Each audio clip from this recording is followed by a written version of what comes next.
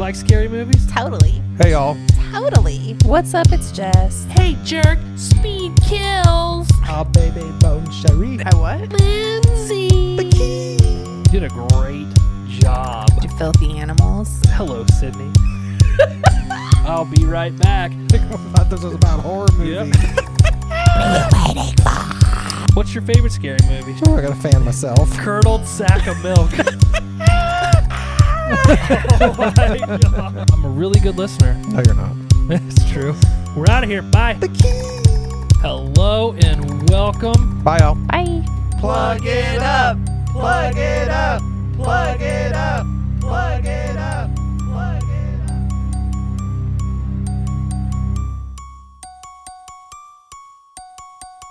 Wow. I can't say that I'm terribly surprised by your whole setup here, your backdrop and everything. What does that mean? Just the big ass American flag behind you. Just because I feel like you're trying to overcompensate because we always say that you're a Southern Canadian. So you're just like, oh, okay, I'll make sure I have a big ass American flag behind me for when Anthony comes on. Dude, honestly, this thing's never up, and I went out and got it today, and I was like, you know what? Fuck this guy. Yeah, I had a feeling. You're the first person to comment. I think everybody else is afraid to make a comment about it. Yeah. It kind of feels like one of those setups where if I pissed you off, then I might be in for a world of hurt. I don't think so. I'm not very intimidating. Let's be honest. Yeah, that's true. I've never been particularly afraid of you. I wouldn't be. There's nothing to be afraid of. I mean, look at me. I'm just an overgrown man-child. Yeah, no, I was actually nervous about this. So what I did is I put the Zoom call on my laptop. That way you're very small in my view right here. Beautiful. Yeah, just so I feel a lot bigger during the recording. It kind of helps me. Well, as long as it helps you, aren't you like 6'3" or something? You're a tall dude. Not 6'3". I am 6 foot even, but I think the slenderness, like my slender build, and then the skeleton image. I think I get a lot of comments from people who are like, "Oh, are you getting taller?" And I'm like, "No, I think everybody else is just getting shorter." That's probably what it is. Yeah, because I capped out at 6 foot. My dad is 6'5", and I remember as a kid, I was like, I want to be two things in life. I want to be tall, and I want to be funny. And I can say for sure I got the tall part. The funny part, I guess, is subjective. I think you're pretty comical. You crack me up.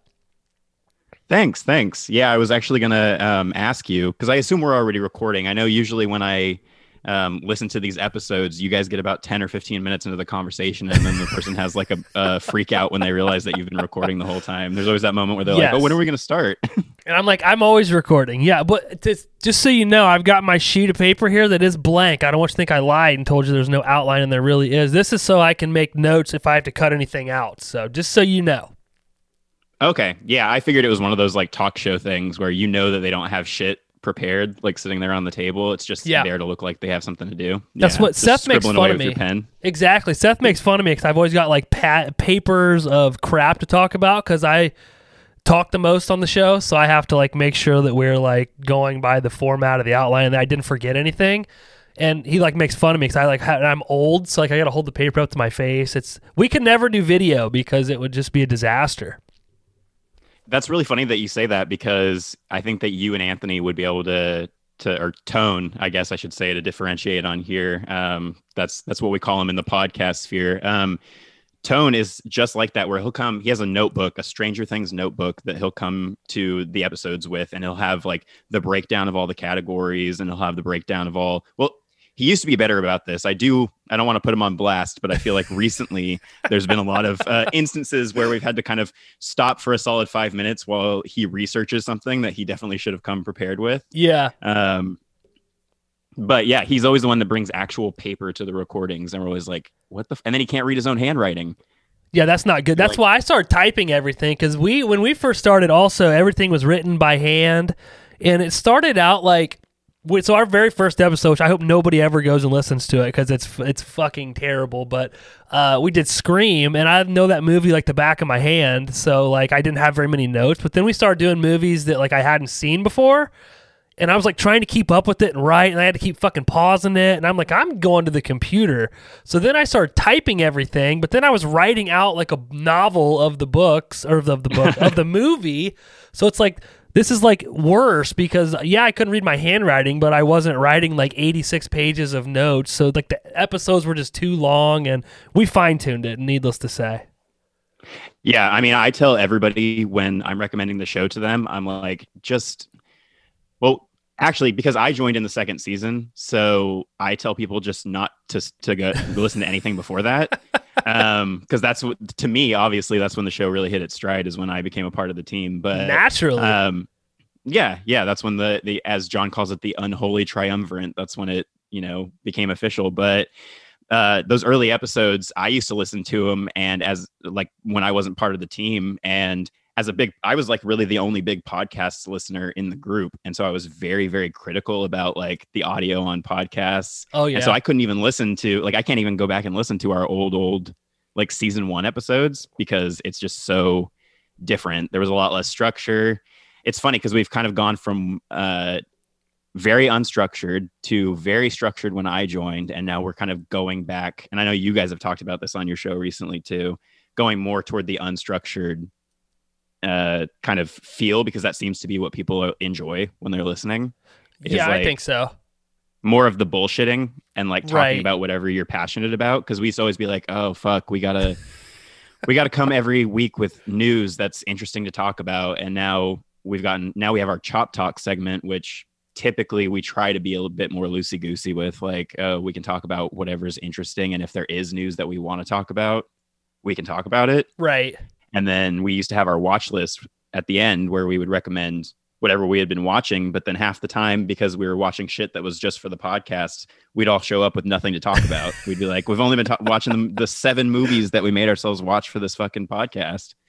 So we changed that to Final Cut. And so now that's like whatever the fuck. And that's not to say that we're any more prepared now when we record than we used to be. Like, we still, give you a peek behind the curtain. We're still...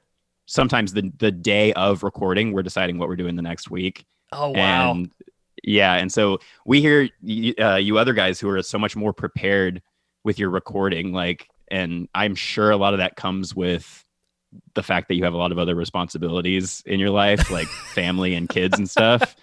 John's the only one in the group that's married, and he's the most domesticated of us. And then, and then Tone and I are still kind of flying solo. So, well, I have a girlfriend, but in case she listens to this, I don't want her to get mad at me. Yeah, you don't want her to get mad at you. No, dude, I can totally relate, because the exact same thing. And then, first off, let's go back. You want to introduce your podcast real quick so people know what the hell we're talking about first? Oh, yeah. So, remember, like I said, jump in at season 2. But if you want to start listening to our show, it's called Porcelain Peak. We are a horror and sci-fi podcast, which is how we like to kind of differentiate ourselves from the larger group of horror podcasts. Is we're like, we do the sci-fi too. Right. Definitely not as often, but we like to cover it. So we started the show probably about 3.5 years ago. I wasn't in the first season. It was just Tone and John. And then I joined originally just to do the graphic design, because I was like, you guys need a fucking new logo for this show if you're going to get any listeners. Right. And then eventually they were like, hey man, because I've been friends with Tone since college, freshman year of college. So like almost 10 years.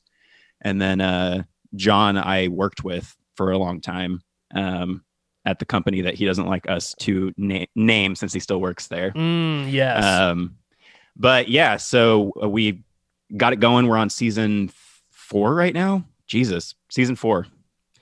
And so basically the show is we start with a segment called Chop Talk, where we talk about any of the news or whatever the news stuff that's interesting to talk about that week is. Then we always go into trivia, because that seems to be everybody's favorite part of the show.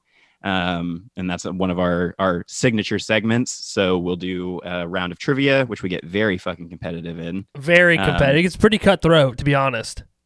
Yeah, this new episode, oh man, there's a moment, because I'll spoil it a little bit for you, because I don't know when this episode that we're recording right now is going to come out. But in our next episode, John fucking snakes a win away from me at the very last moment, and he does it in such a shisty way that, oh man, I'm still pissed about it. I can tell, dude. Like steam coming out of your ears. Yeah. So we do trivia, and then we'll have a main discussion where we talk about whatever our theme for the week is. We try to be kind of all over the place. We do a little bit of, we cover whatever new horror stuff is out, as long as something that we're even halfway interested in. We're not one of those shows that covers every single fucking thing that comes out. Right.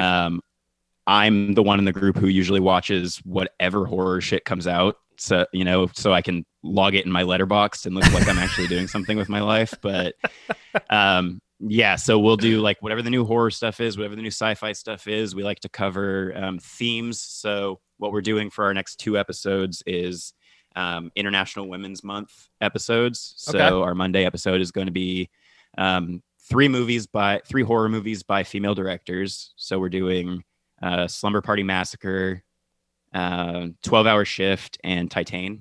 Okay. And then for the episode after that, which we haven't recorded, we're doing sci-fi movies by female directors. So we're doing Real Genius with Val Kilmer, Strange Days, and a movie that I picked called Aniara. So that's Very what our cool. themes for the next couple weeks are. And we just covered the Batman. You guys did just really cover the talking about. Batman. You and I had a lengthy conversation about the Batman after we both watched it. Yeah. I was very, very happy that I had somebody to talk to after that, because I briefly mentioned it to you when we were messaging, but the guys and I, we almost never talk at length, like immediately after we see a movie. Same here. Yeah. I was wondering that. I was going to ask you, like, is it the same in your group when you guys go see movies together? I don't know how often you see the movies that you talk about together. Rarely, if ever, because we've all got separate things going on, and since COVID is kind of, I don't want to say it's went away, but it's been marginalized now by other things going on. We were kind of out in the normal society again, so we're like, I travel for work, so I travel quite a bit, so I'm not really here a whole lot, but yeah, and Jess has her family and Seth does his thing. So we hardly ever see movies together. Seth was supposed to go see the Batman with me, and he had a migraine. That was his reason for not going. Okay. Very sus, but all right. That's what I said, because he does not like long movies because he has to piss every 30 seconds. So he like texts me. He's like, "Hey, how long is this?" I said 3 hours. He was like, "Oh, I went home from work today with the migraine. I think I'm gonna skip the movie." I'm like, "Ah, dude, come on." I mean, I don't know if you know this just from listening to the show or in our chats, but I'm the same way. The first thing that I said to Tone when we walked out of the Batman was, or maybe he said it to me, he was like, "I'm shocked that you didn't have to walk out of that to pee." Because I'm always like, I'm notorious with whatever we do. Like when we're recording the show, yeah, I have like a scheduled pee break, usually right after we do like the Patreon plug ads thing. I always have to pee by that point. And in movies, yeah, I'm always like our commentaries. You'll hear if you're listening to our commentaries for any of the movies that we do, you'll usually hear me leave like 2 or 3 times. I was gonna say I've been listening, and then like I'll be like, "Man, Anthony hasn't said anything in a while," and then I'll like hear you come back in the room. I'm like, "Oh, he must have been using the bathroom." And then all of a sudden, you like jump into whatever they're talking about. So I'm like, "Yeah, he must have been out of the room." Yeah, I'm just waiting for the day when I try, because it's really like Catherine Zeta-Jones, like dipping beneath lasers and stuff when I try to get out of that room, because we have a very small studio. I don't know what your guys is.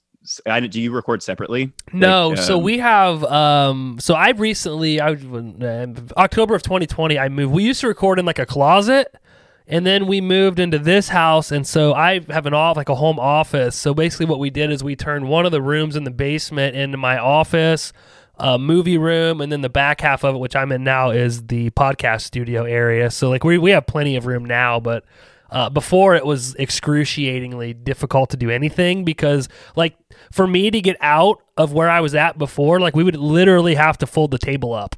Damn. Yeah. No. I can totally relate. Our space right now is not anything amazing. It's a small office room. It's Tone's office at his place, and it's better than it used to be because they also started in a closet. So the joke that we always say is like, when I joined the show, that's when Porcelain Peak came out of the closet, because we had, because there were 3 of us, we had to have some setup where we could all fit, and so we just have like the cart with all of our audio equipment shoved between the 3 of us, and then we each have a chair like at the furthest corner of the room. And it's so funny when we record stuff with other people and we're all together because we have to cram super close together and try to get so we can all be in the frame. Yes. So like when we were recording all those trivia episodes and stuff, we're all trying to like fit in the frame so that people can see us all. So there are pros and cons to having a small space. We like it because it feels very we're close to each other, so it feels like, if I'm mad at John, I could just reach over and fucking slap him. Yeah, well, see, I can actually literally touch either one of them. They both sit like right here, and the microphones we have doesn't bleed over, so we can like be very close and talk to each other. But I remember coming on for your guys' trivia thing because I had just moved into this house, so we probably looked real like we were in a dungeon or something because we don't think there was any lights or anything down here, and we had just recorded an episode. And if I remember correctly, Seth and I, Jess opted out because she had something to do, but Seth and I were on, and we were very intoxicated. Yeah. Yeah. It was embarrassing, frankly. Dude, it was terrible. Like, I remember, I think somebody asked John a question. I think I answered it because I thought you guys were talking to us, and you were like, that actually wasn't for you. I mean, the good thing was you guys were not the only guests that we were having on that special, so it wasn't a complete train wreck. We had, we had like Daniel from Creepy Crap was on that episode, so we had, and I miss him, and so sometimes I like to go back to that episode. I sometimes forget everybody that was on that episode too, because I think we had like 12 guests or something. It was a lot. Stupid. I didn't envy you for having to do all that. That had to have been a lot of work. Yeah, and I don't even remember how we were editing before when we were doing that. I think that's when we finally started breaking up the editing, because when we first started the show, or when I was first on the show, I think Tone edited the whole thing, like from the beginning. And then at some point, I took over when I joined, so I was editing, doing the social media and the graphic design and stuff. And then, because I was unemployed for a year because of COVID, so I was like, yeah, I'll do all the shit. You're like, I got this, guys. Yeah. And then when I started my job, I was like, I can't do all this. So then John started editing, but then we started doing these, crazy fucking guest episodes, or, now some of our episodes go for 2+ hours. Yeah. So now we just, as soon as we're done, we have a whole like scientific system worked out that John plugs his flash drive into Tone's computer, grabs the audio, splits it up into 3 chunks. So we all have like exactly even segments to edit. Oh, really? And then uploads it to Google Drive, and then we all edit like whenever we have time. Like I'll edit at work since I'm at my like good computer, and I have time between projects. And then he just stitches it all together, adds all the ad stuff and all the in between segments. So you're all 3 editing every episode? Yeah, which I always wonder because when I listen to it, I obviously am too familiar with the conversation and who edited which parts. Mm-hmm. I always wonder if other people can tell that there's multiple editors throughout. I would have not guessed that. I wouldn't have had any idea. No. And I'm like you. Like when we first started, I was like, because we had gotten the idea because we were didn't hang out as much. We decided so we would see each other because we all used to work together, and then we all Seth and I used to work for the same corporation, but we're in different like sectors of the corporation basically. And Jess completely left. She works for her brother's company, but so we weren't like seeing each other as much as we used to. We used to have lunch together every day, and that's when we had all these conversations, and then like our families and stuff hung out. But long story short, we hardly saw each other, and then COVID happened. So we made this agreement to like get together once a month, like to have a movie night. And we did that, and we were like talking through the whole freaking movie, of course. So we're like, we should do a podcast. And then I was like, okay, let me look into it. And I had a buddy that had done a podcast, and I had been on his a few times, but he like started sending me all these links and stuff. And everything that I read was like, the first thing you have to do is make sure you have good audio quality. So I'm like, I'm not doing it unless we get a mixing board, and you have to have these types of microphones and all of this stuff. And they were both of them like, okay, cool. So like I immediately dove into like the nerd, the geek aspect of it, right? Like editing and like what software to use for editing, which I ended up just using Audacity, and I still use it and love it. But that was one fortunate thing we did out of the gate, was we made sure we had good equipment and our audio quality was okay. And maybe that's why some of the first few episodes suffer content wise, because I was so focused on making sure everything sounded good. Yeah. No, I mean, I totally understand that, because I mean, our show didn't start out like that. Like they did their best. The mic that Tone started out with was a mic that I gifted him because we had the idea, because we had a very similar, and I think a lot of people who do these, podcasts with other people, which I honestly think is the best way to do a show. Like, it's just, I feel so bad for the people who have to try to run shows by themselves. Or get a guest for every single episode. Yeah, it's crazy. But when like I said, I've known Tone for like 10 years, and that's how we actually met in a drawing class was, well, one, we had the same first name, so we got like grouped together for some project or whatever. Naturally. And then the first thing we started talking about was Tim Burton movies, because we were both just like, we're huge Tim Burton fans, and then that grew into like, oh, we're both just huge horror movie fans, and so we knew each other for a while, and then kind of grew apart a little bit. But then I asked him randomly at one point, because he was looking for a place and I needed a roommate. I was like, hey, do you want to move in with me? So we lived together for a while when I was finishing up college, and we would every October, I had started this thing with myself because I wanted to get a broader knowledge of horror movies. So I would just pick 31 horror movies I hadn't seen during October and do a 31 movie marathon. And he joined in with me. So that started to be a thing. And then we kind of grew apart again, and I started working with John. And it was one of those crazy coincidences where John's wife worked with Tone at his job. Really? And I worked with John at my job. Yeah. So we all just ended up separately becoming friends, and then merged as a friend group. Yeah. John, of course, when I was at work with him, we would always talk about movies, like whatever was new coming out. He had a movie review show at the local theater that he would do with a couple other guys. So we all kind of were circling around doing this show for a long time, just with like our conversations we were having. And I was very interested in podcasts. Like I still, not as much now because I do one, but I used to just obsessively listen to nothing but podcasts. Yeah. So yeah, we eventually just got to the point where we were like, let's do a show. And, then it didn't really happen. A lot of those things where you're like, oh yeah, guys, you've had a few drinks and you're like, we should totally put this on audio or whatever. Yeah. Never happened. But Tone actually started his own show that I think you can still find on Apple Podcasts, but it's called Passion Projects. And I did the cover art for it. And it was where he would interview his friends who did like different artistic things or like were really into sound design or whatever. So he did that for about 10 episodes and then realized that it was fucking impossible for him to get guests for every episode. Yeah. Yeah. So then, but he still wanted to do a podcast. So that's when he and John got together and started doing it. I was going through a pretty rough patch in my life at that point. So I was like, okay, I got to get my shit figured out. And then maybe one day they'll ask me, because I was pretty jealous when I saw that they had started a show. I was like, well, right, because they were your friends, right? Like separately, and then your friends became and they knew that friends. They knew that I was into podcasts and horror and sci-fi, and I was like, you motherfuckers. They fucking backdoored you, dude. Me. Yeah, and so the day when they asked me to join, I was just like, I tried to play it cool. Yeah. I was like, yeah, I might have the time for that. I can rearrange some things. I find it crazy that so do they not listen to podcasts at all? Just you listen to podcasts? Tone's gotten more into it recently. We all have just very like different tastes in what we like to listen to. Like Tone mostly listens to trivia stuff, like trivia shows. Okay. And he listens to the Workaholics guys podcast. This is important. So he likes like the comedy stuff. John is really, really into like whatever the Twitch streamers and YouTubers are doing. Like he's all like deep into internet culture. That's why half the time on the show we're like, I don't know what the fuck you're saying, dude, because he's always just like picking up whatever shit that they're saying, the Gen Zers are saying on TikTok or whatever. Yeah. Trying to pretend like I'm the youngest in the group and I'm the one who's like, dude, I have no fucking clue what you're talking about. Like he's speaking another language.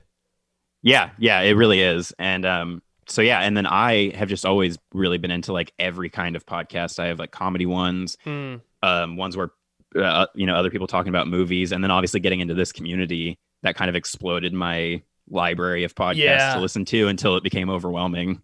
It really is freaking overwhelming. Who was I talking with the other day? I think it was Mark maybe from Elm Street.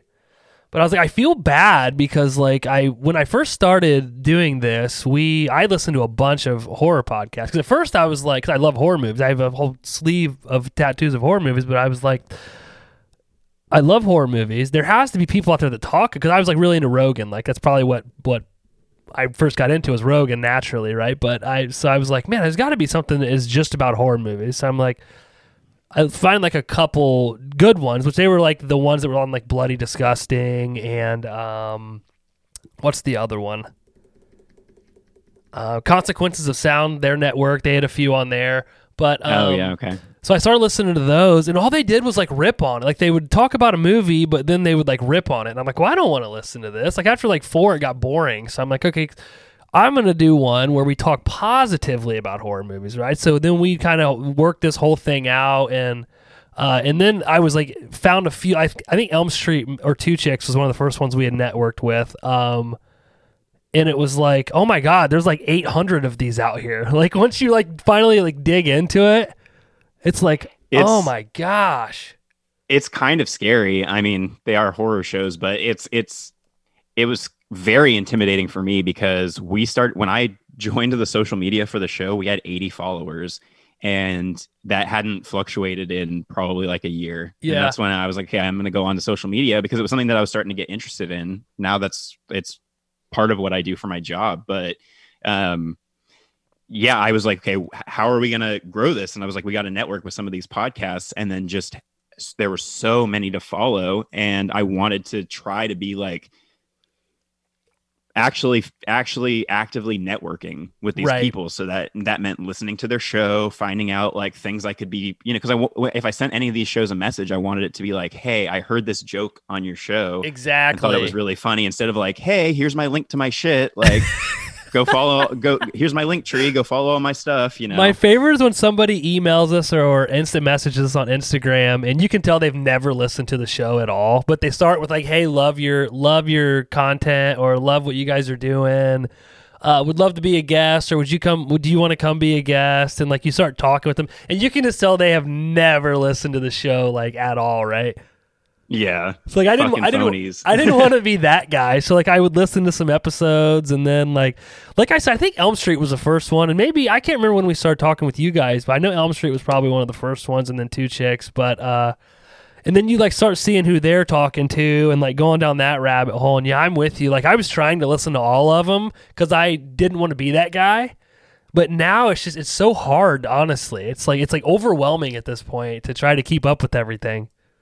Well, yeah, it's like when you first start really any job that you're maybe like excited about taking on as much as you can. And you're like, yeah, I'm going to like really just try to be the fucking best employee I can possibly be. And then after you work there for a little while, you're like, okay, I'm going to do what I can actually get accomplished, and not be overdoing it, because I'm not going to be able to work this job for much longer if I keep overextending myself. Yeah. And that's really how I felt about, I had to, as much as I wanted to listen to everybody's shows, now it's easier because I'm in contact with a lot of you guys often enough that it doesn't feel as much of an obligation. And I think a lot of us have had conversations about like, hey, we all know we have busy lives. So as long as we're still supporting each other in the new episodes, and like, I still try to like all of your guys' posts and like, try to keep up on what you guys are talking about on the shows, so that I can bring it up on our show, or I can, bring it up in conversation. But yeah, for me, it's just like, I listen to our show mostly, and then like 2 other podcasts now. And the 2 other podcasts are like my own secret podcasts that I don't even really like talk with anybody else about. They're not part of like any of the groups or anything. They're like my sacred podcasts. Yeah, you don't want them to get too big. You're like, it's like that band when you're in high school. You don't want to. You wear the t-shirts, and then other people hear about them and then like want to come talk to you about the band, and you're like, you don't listen to that band. That's my band. Like, what are you doing? Yeah, exactly. But to be honest, I knew I had listened to your guys' show before because, and this goes back to when you were talking about like being so picky about how your audio sounded. Yeah. I didn't want to be judgy about all the podcasts, but there were definitely podcasts in our group where I was like, okay, these guys like have it on lock already. And I thought your guys' audio sounded great from when I first started listening. So I was like, cool, they at least got that. But I don't think I had really had time to listen to like get the vibe of what your guys' show was until I knew I was going to be coming on for this. And I was like, okay, well, I'm going to go listen to your cocktails episodes. So I listened to those first, and I actually went to the guys like on a recording day, and I was like, you guys should listen to Horror Movie Crew, because they are even worse than I am in terms of like listening to anything. Like I don't even anticipate that they'll listen to any shows. I kind of give them all the updates on what's going on in the community. when we get together. But I was like, you guys should listen to Horror Movie Crew because they're fucking funny. Like I was cracking up, and that's why I was messaging you like about the different stuff in like your episode with Mark that was had me rolling, because I was like, oh fuck, I've been really missing out by not listening to this show. What's funny is like when we started, we were all serious, and like here's the other thing about listening to other people's podcasts, which I would, to anybody who's just starting out, I would highly suggest not listening to other people's podcasts, because what we did is we didn't like go listen to a bunch of people's stuff and then come up with our idea. Like our outline is what we came up with, but then I started listening to other podcasts and I was like, oh man, like you guys did trivia and we're really great at it, and some other people did like a lightning question round, which we were also doing, and then there was like all this stuff, and I'm like, man, I hope these guys don't think that we're like ripping them off, right? Like all these other podcasts. So then we sat down, we had like, I remember we had done a bunch of episodes. I have a bar out back that we hang out at in the summer, and we were hanging out back there, and I was like, what? We were talking, the three of us, and I was like, what is our differentiator between everybody else when everybody else does? And I think Seth said, he was like, we're funnier than everybody else. And I was like, why don't we lean into that? So then as the episode started to come out, like the beginning of the episode started being 30 to 35 minutes of us just like naturally having like none of it's scripted. It's all just that we sit down and we start talking. We hit record and we talk, and like it's just us razzing on each other and making fun of each other and saying stupid stuff to one another. And it's like that.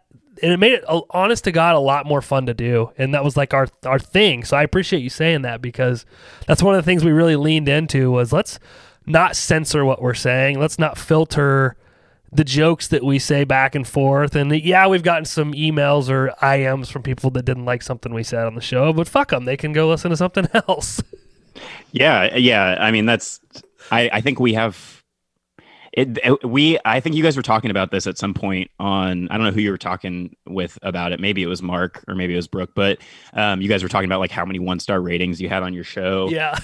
And like whether you had gotten comments or whatever. And I think we have 1-star review, maybe 2, but they don't have any comments. And when you guys were talking about that, like, oh, is it those ones that are just like fucking pussies and they don't leave a comment, they just leave a rating? I swear to God, I'm convinced, because of timing, that they're ex-girlfriends of mine that did it to spite me. They might be. Yeah, because I've been doing the show for long enough now that I've had a couple girlfriends, and we'll go through a breakup, and maybe like I come off as the asshole, and then I look the next day on our podcast rating, and we got a 1-star with no comment. Sure enough, dude, it's your fault. Yeah, I'm fucking CSI Miami on that, and yeah. Because that's just how it is. I get to invent what kind of person is leaving these 1-star reviews, since they won't leave me any clues or anything. We've been fortunate. Like some of ours they leave them. They just tell us exactly what they think. And while you know it, I appreciate their honesty. I was reading them, and then Jessica told me I was coming off petty, so I said, okay, I won't read them anymore. But yeah, it's like, hey, I can totally see where you're coming from, but go to hell. And never listen to our show again. Yeah, no, they can keep listening if they want. I love the downloads. So I hope that like with me, this is one thing. Somebody commented telling us that because I used to crack the beer can before we go into the actual movie discussion. Oh yeah, and you said that, didn't you edit together like a super crack? Oh dude, there was like 8 of them now. I'm like, oh, he didn't like the first one, so here's 7 more, fucker. So now every episode, it's in there. Some people are just like that when they listen to anything. Like I have a very specific thing about like mouth noises. It even annoys me like on our show, and I've stopped the show at points and been like, okay, we got to drink some water or something, because we can't do the mouth noises. And I'm like that with movies too. Like if there's like kissing scenes or somebody's eating and the sound design makes it so you can really hear them chewing and stuff, it just drives me insane. And so I can totally see if some weird aversion to like the sound of you cracking open your stuff, but to me it adds flavor. It adds. You guys are talking about drinking, like why not add the Foley work, the sound effects? That's what I'm saying, and it's a natural emotion that I'm doing anyway, so I might as well capture it. Yeah, you're living in the moment on your show. But it sounds like we have very similar kind of journeys with our shows, because we started off very, very, like I said, like in the middle period when I joined, the show became very structured because we had also listened to a lot of shows that were more like professionally produced big network shows. We hadn't listened to as many like just fans talking about stuff kind of shows. And so most of those shows have very stringent structures. Like one of my examples of like how I always wanted our show to be was the Rewatchables on The Ringer. And they have a whole like 10 segments or something that they do. So when we started out, it was very much about like the segments and, like you said, how the segments were going to like make us stand out. Like, what can we do with the segments to make them interesting? And just as we went, we realized that we had more fun if we were more just loose with it and talked more like we would just in an actual conversation with each other. And yeah, so it's even hard for me to go back and listen to some of the early episodes, and we make fun of ourselves because we're also just like, you can tell we're not comfortable in front of the microphone. And I don't think until all three of us were there and we had like the actual chemistry of what it's like when we're together, like when we go to a concert or like when we hang out together, like until the three of us were there, I joked earlier about that's when the show really hit its stride. But I do think that like before that, the two of them, because it was just the two of them, it was hard to get that. We call it like the triple flow, like the Migos triple flow. Of the three of us going into like some ridiculous fucking tangent on a conversation. And the more we got into that stuff and the more comfortable, the more fun the show got to do. And I think it's more fun to listen to. I think because the people have given us this compliment, and I get it when I listen to you guys, same with like Elm Street or Two Chicks. I keep plugging those two. I need to quit it. But, it's like you just feel like you're in the room with them and they're talking and you're like a part of the, like sometimes I generally listen to people's podcasts when I'm working out, and like I'll like stop working out and get my phone out and like text them about something I'll like pause it and I'm like, well, here's why I completely disagree with what you guys, I've probably done it to you. But then I'm like, God, I'm so fucking obnoxious. But then I'm like, if the show is good enough to make me stop what I'm doing, or if the conversation is good enough to make me stop what I'm doing and feel the need to write them and tell them why they're right or why they're wrong, like that means they're doing something very well. So that's what I hope people get from us. Yeah, couldn't have said it better myself. Like we definitely take, like I'm never upset when like you or anybody else messages us saying that they disagree on a point that we've made. And like we have obviously a relationship where like we obviously disagree heavily on certain directors and certain types of movies and stuff, and we've kind of like come to accept that about each other.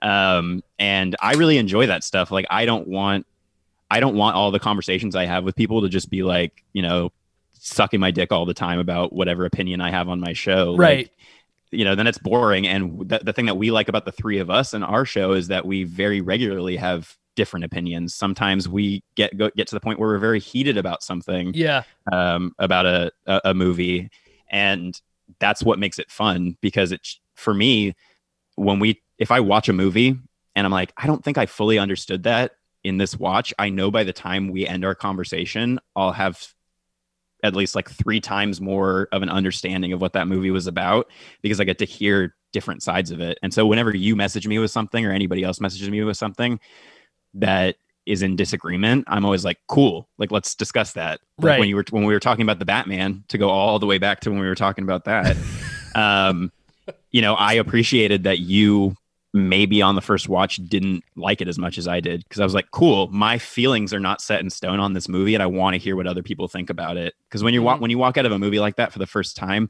there's a lot of hype and there's a lot of like, and that's why a lot of the time it's hard for us to talk about a movie, to go back to that subject too, when we first come out of a movie, is because we're all kind of feeling that post-nut clarity. Where we're just like all kind of spaced out and trying to deal with like all of our expectations going into the movie and then how it actually performed for us. And so we'll just exchange a couple words like, oh, I liked this thing. Oh, I didn't like that thing. Or in the case of a movie that we thought was really awful, like Halloween Kills, we'll just walk out and I'll stare at each other with like horrified expressions, and then I'll get in our cars and go home. We watched that here. I'm so glad. I always say this, and on our last episode, I think I corrected myself, because I've always said I'm so glad that we didn't go to the movies to see that movie. We streamed it. Seth and I streamed it here, and Abby, my wife, watched it with us. But like, Abby's real big into horror movies too. But we streamed it here, And there were several times, and again, you know this, everybody listens, we drink heavily. So like we had to pause it 4 or 5 times to make new drinks, right? You get, your beer's emptier, your vodka glass is empty, and you got to get a new one. But we had like several times during the movie that we wouldn't have had if we went to the theater to see it, because we would like go over to the bar in the kitchen. It sounds like I have a lot of bars here, doesn't it? But yeah, we have a bar in the kitchen, so we go over to the bar, and we're like, man, this is not great, is it? And they're like, no, we don't like this or that. So we go back and we sit down, and by the end of it, like it was over, and I look over at Seth, and he goes, "What the fuck was that?"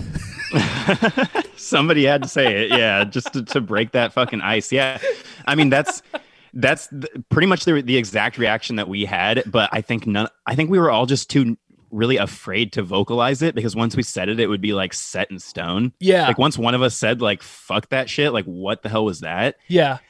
And Tone is usually the one who will say it first. Like it's not always the case. Like things shift around because we all have different tastes and what we like and stuff, but he's usually the most critical of movies, and he's usually the first to be like, "Hey, I didn't love this." Yeah. And then John tends to be on the exact opposite side, where he is so forgiving about movies, and he can be very nitpicky about things, but he tends to just love stuff if it's fun. And then I kind of sit somewhere in the middle, where it really just kind of like depends on how I felt and what I had to eat that day, and the mood you were in before you went into the theater. Yeah, how high I was at the time. Yeah. So for Halloween Kills, it was just we were just, like I said, stunned silence after that movie, and we all know that it is going to take us some time before we record to really like figure out what our emotions are, and sometimes that's great, because then by the time we get into recording, like, I'm so glad we don't record things right after we see them, because we'll get in and we'll have really figured out a way to tear that movie a new one by the time we get on mic. Right. Yeah. Well, I'm just glad I didn't record, and I think you and I had this conversation. Honestly, this has been a recurring theme for me lately, is that like I'll watch a movie, it was Scream, and I got Ghostface's here, there's another one here, there, he's all over the place down here, but like Scream is my favorite franchise, my favorite horror movie is Scream. I went to see the new one, Scream 5 Cream 22, whatever you want to call it, and Abby and I went to see it opening night, so we left, and I knew I was going to see it again in the morning with Jess and Seth, one of the rare times we went to see it together. But like we left the theater, and Abby was like, "So, well, what'd you think?" Because she knows how much I love the movies, and I was like, "I don't know. Like, I really don't know." But you may not remember, but for anybody that listens, they knew I was like hyping this fucking movie, dude, because I love Ready or Not. Ready or Not's one of my favorite horror movies. I think the Radio Silence guys are brilliant. I like the writers they brought in for this, and just the way that the behind the scenes stuff I'd been reading about how it came together, and all 3 of the legacy characters bought into it, and Kevin Williamson bought into it. I was like, this movie is going to be fantastic. And I go into it, I enjoyed it, watching it. It had me engaged the whole time. I'm like trying to figure out who it is, etc. But we left, and I was like, man, I don't know. So I like slept on it, and honestly it bothered me probably more than it should have, but I let it. But so I slept on it. Next day, get up, do whatever. Then the 3 of us from the horror movie crew go and watch it, and dude, I like loved it. Like absolutely loved it. And they get in the car and we're leaving because we were going to come back and record an episode on it, which I'm glad we cut it short because it didn't have a good vibe to the episode, honestly. So we cut it short. But they were me. They were like, I don't know, man. I don't know. And then I'm sitting there driving back like, that was fucking great. So I'm like, you guys have to watch it again. And then since it's been streaming this week, I've already watched it 3 times this week. And I'm like, I was telling Seth yesterday, we were talking, I was like, dude, this is quickly becoming my favorite Scream movie. And he was like, more than the first one? And I was like, let's not get carried away. But it's sitting at probably 3 right now behind Scream 1 and Scream 4 and then probably 5. But I think the more I watch, every time I watch this one, I like it more. I don't know what it is. It's just the writing is brilliant. The way the Radio Silence guys filmed it and the stuff that they have trickled in, I don't know.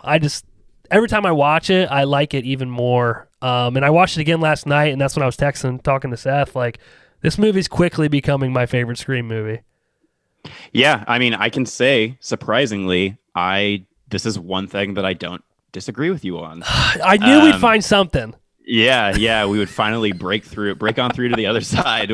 Yeah, it's I I rewatched it last night because you messaged me a lot of that stuff that you just said. You had messaged to me last night, and I was like, okay, well, this is going to be one thing I know for sure we're going to be able to talk about is this movie, and we're also very vocal on our show about how Scream is pretty much part of all three of our kind of breaking into loving horror. I think for both Tone and I, it was seeing Scream 2 first, and then going back and seeing the original, but. Yeah, Scream is super important to all of us, and so we were hyped for that movie too, for 5. And obviously we tried to keep our expectations in check, which is very difficult when you have such an emotional attachment to a franchise. Clearly did not do that. Yeah, and we just have learned from being like heartbroken, from being just backstabbed by movies too many times that we were excited about, that we were like, okay, just keep your expectations in check. But I was also, I think that I was too drunk the first time I saw Ready or Not to really remember that movie, because there was a stretch, because I think everybody in the group knows that I haven't drank for a couple years now, but for a while there, like my routine was to regularly pass out about a quarter to halfway through a movie in the theater, because I would have already had like 3 10% beers or something before the movie even started. So I remember like the first quarter of Ready Player One, and then waking up at the end of the movie and going, well, that fucking sucked. That used to just be my experience with a lot of movies. So yeah. And but yeah, for Scream, we were all super, super excited about it. And when we got out of it, I think we all had that same feeling of like, okay, I don't really know how to, and I feel like I have that feeling a lot more now than I used to, because I've just seen so many fucking movies. Same, 100%. I did it. I think we were talking about this too. I just did it with Texas Chainsaw. Same exact experience. Yeah, and especially like I talk about, because we just did 12-hour shift, like I said, on our newest recording, and I had seen that movie before, but I had zero memory of it. And the only reason I knew I had seen it was because I rated it 3.5 on Letterboxd. And there are so many movies from the first year of the pandemic when I was unemployed, because I was watching like 3 or 4 movies a day and logging them on Letterboxd, and I was getting like a massive, and it was mostly horror. And it just got to a point where I just my brain couldn't sustain it anymore. But I think just because I've seen so many movies now, I regularly will just walk out of a movie and go, yeah, I'm going to have to think about that for a little bit before I can really decide what I thought of it. And especially for Scream, like I think all of us had rewatched the previous 4 movies leading up to this new one. So you obviously have your brain full of all of the little details about Scream. But I think that made 5 so much more rewarding. Watching it is, I think, unlike any other franchise, like this doesn't work with Texas Chainsaw. It doesn't work really with Halloween anymore. But with Scream, that the movies stack on top of each other so well and build on the previous movie's plot. And we talked a lot about this on our episode where we talked about all the Scream movies. The continuity is incredible for a horror franchise. Oh, totally. Through these 5 movies, and the fact that we even got in the new one Officer Judy coming back, like a character who was only in 4, but now we get her back here. And just all the little references, like having Randy's sister in there and having like the Memorial Theater. So yeah, I knew that I really liked it, and it wasn't until rewatching it last night that I was in the same boat as you. I was like, okay, I may rank this 3rd, and our ranking, I think, is the same. For me, it's 1, 4, and then maybe 5. Yeah, definitely. I had to say, like I said, I think I just put it too high up on a pedestal of what I wanted it to be. But I also, I think Jess and I were talking about this, is that those movies, the first time I watched it, I was so engulfed with trying to outsmart the writers and figure out who it was. That like I missed so much of the stuff that makes it great. Like I was like, okay, who... And obviously, I should have known who the freaking killer. My wife knew who the killers were, and I didn't. Because I think I tried to outsmart myself, right? I'm like, no, it can't be this person. It can't be Richie because Billy was the killer in the first one. They wouldn't do that, but would they do that? Because that's what you would think they would do. So like the whole time I'm watching it, I'm like not even paying attention. I'm like, okay, this person said that, and they looked at this person this way. So I like couldn't knowing who the killers were and how everything played out. Like watching it the second time. I like got to enjoy it for what it was, right? And I looked for like the Easter eggs and all of the stuff, but having the ability to like pause it and rewind it and watch it at home now you can like that.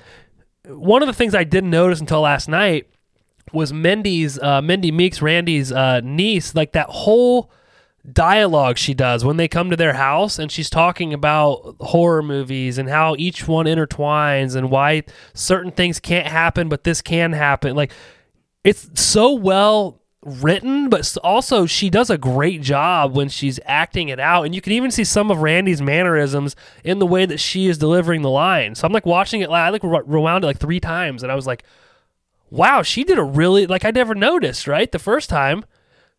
And it's just like the things like that you don't catch on to until you watch it again. And I think the more I watch it, I really think that there's just so much in that movie. If you really, and for those, and I've talked to a handful of people online that just shit all over it and we're not fans of it, and that's fine. That's their opinion. But I really think if you really give it a fair shot and you look at, and again, not just the writing of it, but the way it's directed and the things that they make light of, or that you may see like over in the corner that isn't totally what you're supposed to be watching for, like Randy's home theater thing. Like when there's just certain things going on in all these shots that, like, the more you watch it, the better the movie gets. And every time I watch it, it gets better. I would love to watch it again tonight, but it probably isn't going to happen. Yeah, I totally agree with everything that you said. And for me, and I always talk about this with movies that we've seen in theaters, and especially movies like this where the writing, like being able to follow what's going on in the plot and what people are saying is important if you're trying to like figure out what the mystery is. Having subtitles is amazing. Oh, yes. Yeah, so like the movie that made me really realize, because the first time I saw it, The Lighthouse, first time I saw The Lighthouse, I was like, okay, I don't know if I fucking liked that movie. And then I rewatched it with the subtitles and could understand what the fuck everybody was saying in the movie. Yeah. And I was like, this movie is fucking hilarious. And I didn't get half the jokes or anything because I couldn't understand what the fuck they were saying. And in Scream, it's not the same, obviously, but it helped a lot to pick up like the little details of what everybody is saying, like you were saying, with the little Easter eggs. And what I love so much about this new movie too is that the tone of it is what could have really made or broke it, because obviously you have the benefit of having Wes Craven and for the most part Kevin Williamson, not for all of them, but for the most part the same team doing the first 4 movies. And so now having such a new team and everything, I was afraid. And then even seeing the trailers, seeing how kind of brutal it looked, like more horror oriented, I was nervous about how the tone would be, but I felt that it fit in the way it was shot, in the way that it was written, in the vibe of all the characters, fit so comfortably in with the rest of the Scream movies that it just felt like they had made it with a lot of reverence for the franchise. And it had so many moments where you're like, oh, that's a cool new spin and totally a Scream moment. Like when I always call him 13 Reasons Why, the kid with the blonde hair. Oh, he plays, his name's Wes Hicks. Wes, yeah. When he's going through the kitchen to prepare for the sushi, and he keeps doing the fake out jump scares with the different cabinets and the doors. And then I love how much the movie telegraphs exactly what the fuck's going on from the very first scene, because, and when we're safe to talk about spoilers, I assume, because I know that the movie took a long time to come out. Oh yeah, no, you're good. I don't give a shit and stuff, so we're good. Yeah, I don't know if anybody gives a shit anymore.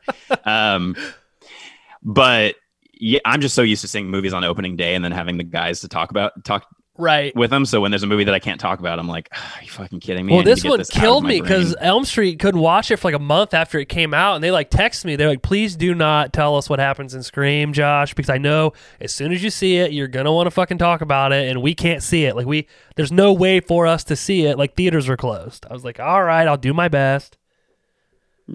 Yeah, you're just like, you know what? Fuck you. It's not my fault that your guys' country's theaters are closed. Like, bunch of communists. It's not my fault. Come on, man. Seriously. Yeah. So yeah, from the very beginning, like I was saying, they telegraph what's going on because she's texting with Amber, and she has that reveal where she's like, this isn't Amber. But then when you look back on the movie, you're like, oh, it just was Amber. Like they just telegraphed who it was from the very beginning. And then there's so many scenes where, like, from the very beginning, Dewey just cracks the entire thing. Like he knows exactly what's going on. He's like, oh, it's always the love interest, and it's always somebody in the friend group of the girl who was attacked, of Tara. So he got both of them like from there. So if you're taking that stuff at face value, you're like, oh, but you don't, because I think what you're saying earlier about that reverse psychology of like, oh, would they do this, or is that too obvious, or are they doing it because we think it's too obvious, and so we're going to be overthinking it. And me saying that, and then I'm sitting here now talking with you, there's a line that Richie says at the end of it, and he says, you should have listened to Dewey. He figured that shit out in Act 1. Like, as he's, like, at the end, when it's revealed who he is, I think it's right after he stabs, oh, God, what's her name? Sam. He stabs Sam, and and of course, the first thing he says is, yeah, I know it sucks, it's me, because that's what everybody in the audience is thinking, like, no! Yeah, not the boys. Come on! He's like, yeah, I know it sucks, it's me. And then, like, watching it the second time, I'm like, that's what I thought. I was like, no, not Richie. Like, I wanted him to be in the next one. But then he says to her, he's like, you should have listened to Dewey. He figured that shit out in Act 1. And I'm like, yeah, you should have listened to Dewey. Damn it. Yeah, and I think that's how you can tell that the movie was written with confidence. Like, if I was trying to write a Scream movie, I'd be so fucking nervous to get it right and, like, get the mystery right. But you can tell that it was written with confidence because they telegraphed the whole thing from, like, Act 1. Mm-hmm. And I like to say that I'm a dumb bitch when it comes to movies. Like, I am never the person who figures everything out ahead of time. Yeah. Unless the movie is obviously, like, very predictable and it's like every other horror movie I've seen or whatever. But a lot of the time I'll walk out of a movie and Tone or John will go, oh yeah, I knew who the killer was, like, from the beginning. And I'm like, dude, I was completely blown away. Like, I had no idea. And so they're always better about picking up, like, the little clues throughout the movie. And I'm kind of just more along for the ride. Even though I am very, like, analytical about movies, it's just, I'm just dumb sometimes when it comes to, like, a mystery. I think I like to let my brain kind of, like, let the mystery surprise me instead of trying to get ahead of it. Sure. No, I mean, I honest to God think that's what ruined my first watch of it, was because I was trying to figure it out. And like we kind of talked about, it was like, the movie is written from such a fan perspective, which I was listening to another podcast, which I listen to pretty regularly, the Don't Go Out There podcast. Those guys are awesome. Go check them out. But they did an interview with Guy Busick, who's one of the writers, which is actually the writer that is doing the new Final Destination movie as well. But he was talking about the Billy Loomis thing, and he was talking about how they wrote it in, and they were like, this is so far out of what Scream generally does. We don't know if we want to do the where she can see Billy. And they said that they shared the script with Kevin Williamson, and he was like, yeah, this is not at all what Scream is. That's exactly why you have to do it. So I'm sure, like, having the buy-in from the guy that created the entire fucking thing, like, having him say, yeah, you have to do this because it is different. Like, I'm like, me, like, if I were writing, I'd be like, okay, now I feel like I have the confidence to kind of make my own movie while still paying respects to what led to this point. So I think that was really cool that he was that way with it, because you look at things like, and I know I've went on my soapbox about John Carpenter, I think he's a real prick, but like, I don't see him being that way. You know what I mean? Yeah, no, I think that John Carpenter is a total asshole, but I kind of love him for it. Like, he's one of those guys where, like, everything he says, like, I would never want to meet him. He would scare the shit out of me, and I think I would be so disappointed by, like, how much of an asshole he was to me. And you can just tell with some people where I'm just like, okay, I separate your art from, like, you as a person. And for him, you know, it's not like he's done anything skeevy that I know about, but he just seems like a total prick whenever he's in interviews and stuff. And so, like, Ridley Scott is the same, where I'm like, I fucking love a ton of Ridley Scott movies, but I cannot stand him as a person. Like, in any interview that I see with him, I'm like, dude, you are so fucking full of yourself. And then I have to think about it. I'm like, okay, well, if you have made 10, you know, A-grade movies that are just, like, classics, you know, but then you look at somebody like Steven Spielberg, where whenever I see him in an interview, he seems like such a sweetheart. Like, he seems like such a sweet, down-to-earth guy for being probably the greatest director, you know, of all time, or the most prolific, at least. Well, I just think people have different personality. It's like it's like regular everyday people, right? You've got, like, somebody who's very successful, and they would bend over backwards to help you get to where you want to be, or to give you advice on how to get to where they're at. And then you have this other guy who's very successful, and he's not going to tell you a fucking thing, right? If anything, he may even lead you down the wrong path because he doesn't want you to be successful. Not saying John Carpenter did that, even though everybody knows I'm a big Rob Zombie fan, and we know those two don't really care for each other. Nonetheless, Yeah, I just think that's just, it was cool to see that Kevin Williamson was that, like, yeah, like, you guys, you have to do this because it's so much different versus, why are you doing this? This isn't the vision I had for it.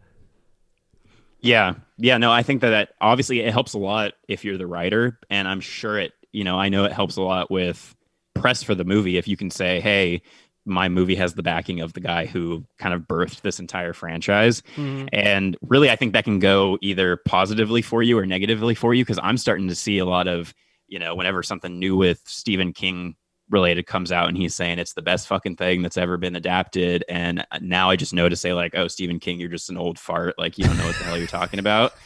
You're getting paid just to say that everything that comes out that has your name on it is like the greatest thing since sliced bread or whatever. Yeah. Well, I mean, in his defense, the most recent stuff has been pretty good. Like I thought Castle Rock was fucking great. It is leaps and bounds. Well, probably in my opinion, the greatest Stephen King movie, the first one at least. But I think, and I wonder if he does that. I'm a big Stephen King. I like his books. I like his writing. He and I, from a viewpoint standpoint, don't agree on a lot, but I think his books are fantastic.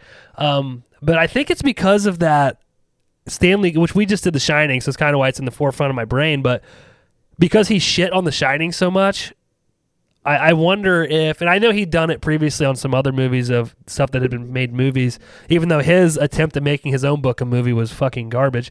But I also wonder if that's why maybe he's taken like a more positive approach on it, because he did have such a negative, people viewed him negatively because he generally shit all over the adaptations of his books. But with talking about The Shining, well, again, we just did an episode on it. I am not a Shining fan whatsoever. You and I talked about this. Jess, it's her favorite movie, but I think my problem is I can't disconnect the book from the movie, and I think Stephen King and I don't agree on much, but I do agree with him that Shining movie is garbage. So and like you said, we talked about this. I'm a massive Shining fan. I would probably say that it's also my favorite horror movie. Oh, sorry. But but what you said about comparing it to the book is, I think, 100% why I love it so much, because I haven't read the book. I've read some Stephen King, but The Shining is actually sitting behind my computer. The book, it has been sitting over on my, like, next to my TV forever. And I think I just have kind of an aversion to reading it because I know it's going to be so different. But sometimes I even, I like when books and movies are different enough that it makes me feel like there's a reason for me reading the book and seeing the movie. Right. So I think having grown up with the movie The Shining, I might have a good experience now as an adult going and reading the book and going like, oh, hey, yeah, that was done better there. And I don't think it would make me like hate the Kubrick movie. But I think if you had such a strong connection to the book and you had read it and everything, and then you see this movie, it is nothing like the book from what I've heard. Right. And yeah, and for me, it's like I knew nothing about the book and was actually kind of shocked to learn that Stephen King didn't like it, because I had only heard great things about like Kubrick's The Shining. Mm-hmm. When I first saw it, I didn't like it either. I didn't get it. I didn't get like why people were hyped about it, why they thought it was scary. And it's just one of those movies that's grown on me so much over the years that I'm just in love with it. Well, and by the time this comes out, our episode will have already been out for a few weeks, so I can talk about it now. I talk about that with Jess, because Jess and I had a lengthy conversation about it. I think because I'd watched it as a kid, just didn't, again, maybe like I just didn't get what, because somebody said, oh, this is like the scariest movie ever. I'm like, okay, so I sit down and I watch it. I'm like, not really. But then I'm like, okay, maybe I didn't give it a fair opportunity, so I watched it again.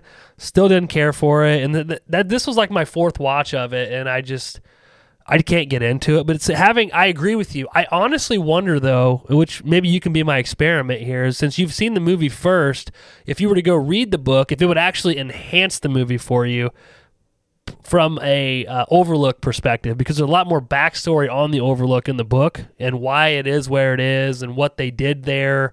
Obviously, the whole ancient burial ground thing still comes into play a little bit, but it's mostly the sketchy shit that they don't really touch on in the movie that went on at the Overlook, which you kind of see it with that guy in the dog costume blowing the dude, the business-looking guy. But like they go into like the whole like shady things that happened at the Overlook through that story, and kind of why it's so, because I think Dick Halloran makes a point of saying when something bad happens, it imprints on the place it happened. And like there was a lot of bad shit that happened at the Overlook that isn't touched on in the movie, even though it's 3 hours long. I don't know how they couldn't fit all that in. But the thing for me is the Jack Torrance story, because in the book, he's like this loving family man, and like he loves his family, and he fucked up and hurt his kid and legitimately didn't mean to. And he's like trying to make up for it, and you know, his teaching career went down the drain. He wants to move his family so they can become closer, and he can like right all these wrongs of him being a bad person. And then you see like the hotel take over and make it like, you just see his descent into like this awful human being that he becomes. Whereas with the movie, I don't feel like you ever get that character arc. Like, 'cause the first time you meet Jack, and Jack Nicholson did a good job playing the character in terms of when he's acting crazy, he looks really fucking crazy. But like, you never, in my opinion, you never get that, hey, this was a good dude from the beginning. Like, I just feel like he's a scumbag from the get-go. Well, yeah, no, I totally agree that, you know, you're never going to go really into a Jack Nicholson movie. And I know that this was Stephen King's biggest complaint about it too, was that he didn't buy the whole like Jack Nicholson being affected by the hotel and kind of descending into madness because of the hotel. Because Jack Nicholson just looks crazy, like no matter what. Oh, yeah, and he's known for those kind of roles. Like, you know, when you're watching Batman and he's not yet, you know, the Joker, he still is the Joker. You're just like, he's just doesn't have the makeup on, right? You know, you're not like, oh my god, what an incredible transformation that this man's been through. It's like, no, he just didn't have the makeup on for the first 20 minutes of the movie or whatever. So, you know, when you cast someone like Jack Nicholson, you're casting him because you want him to bring a certain, you know, it's the same as casting Nick Cage in anything these days. Like, you want him to bring a certain kind of like crazy energy to it, and that's not really the that doesn't really lead to much of a character arc.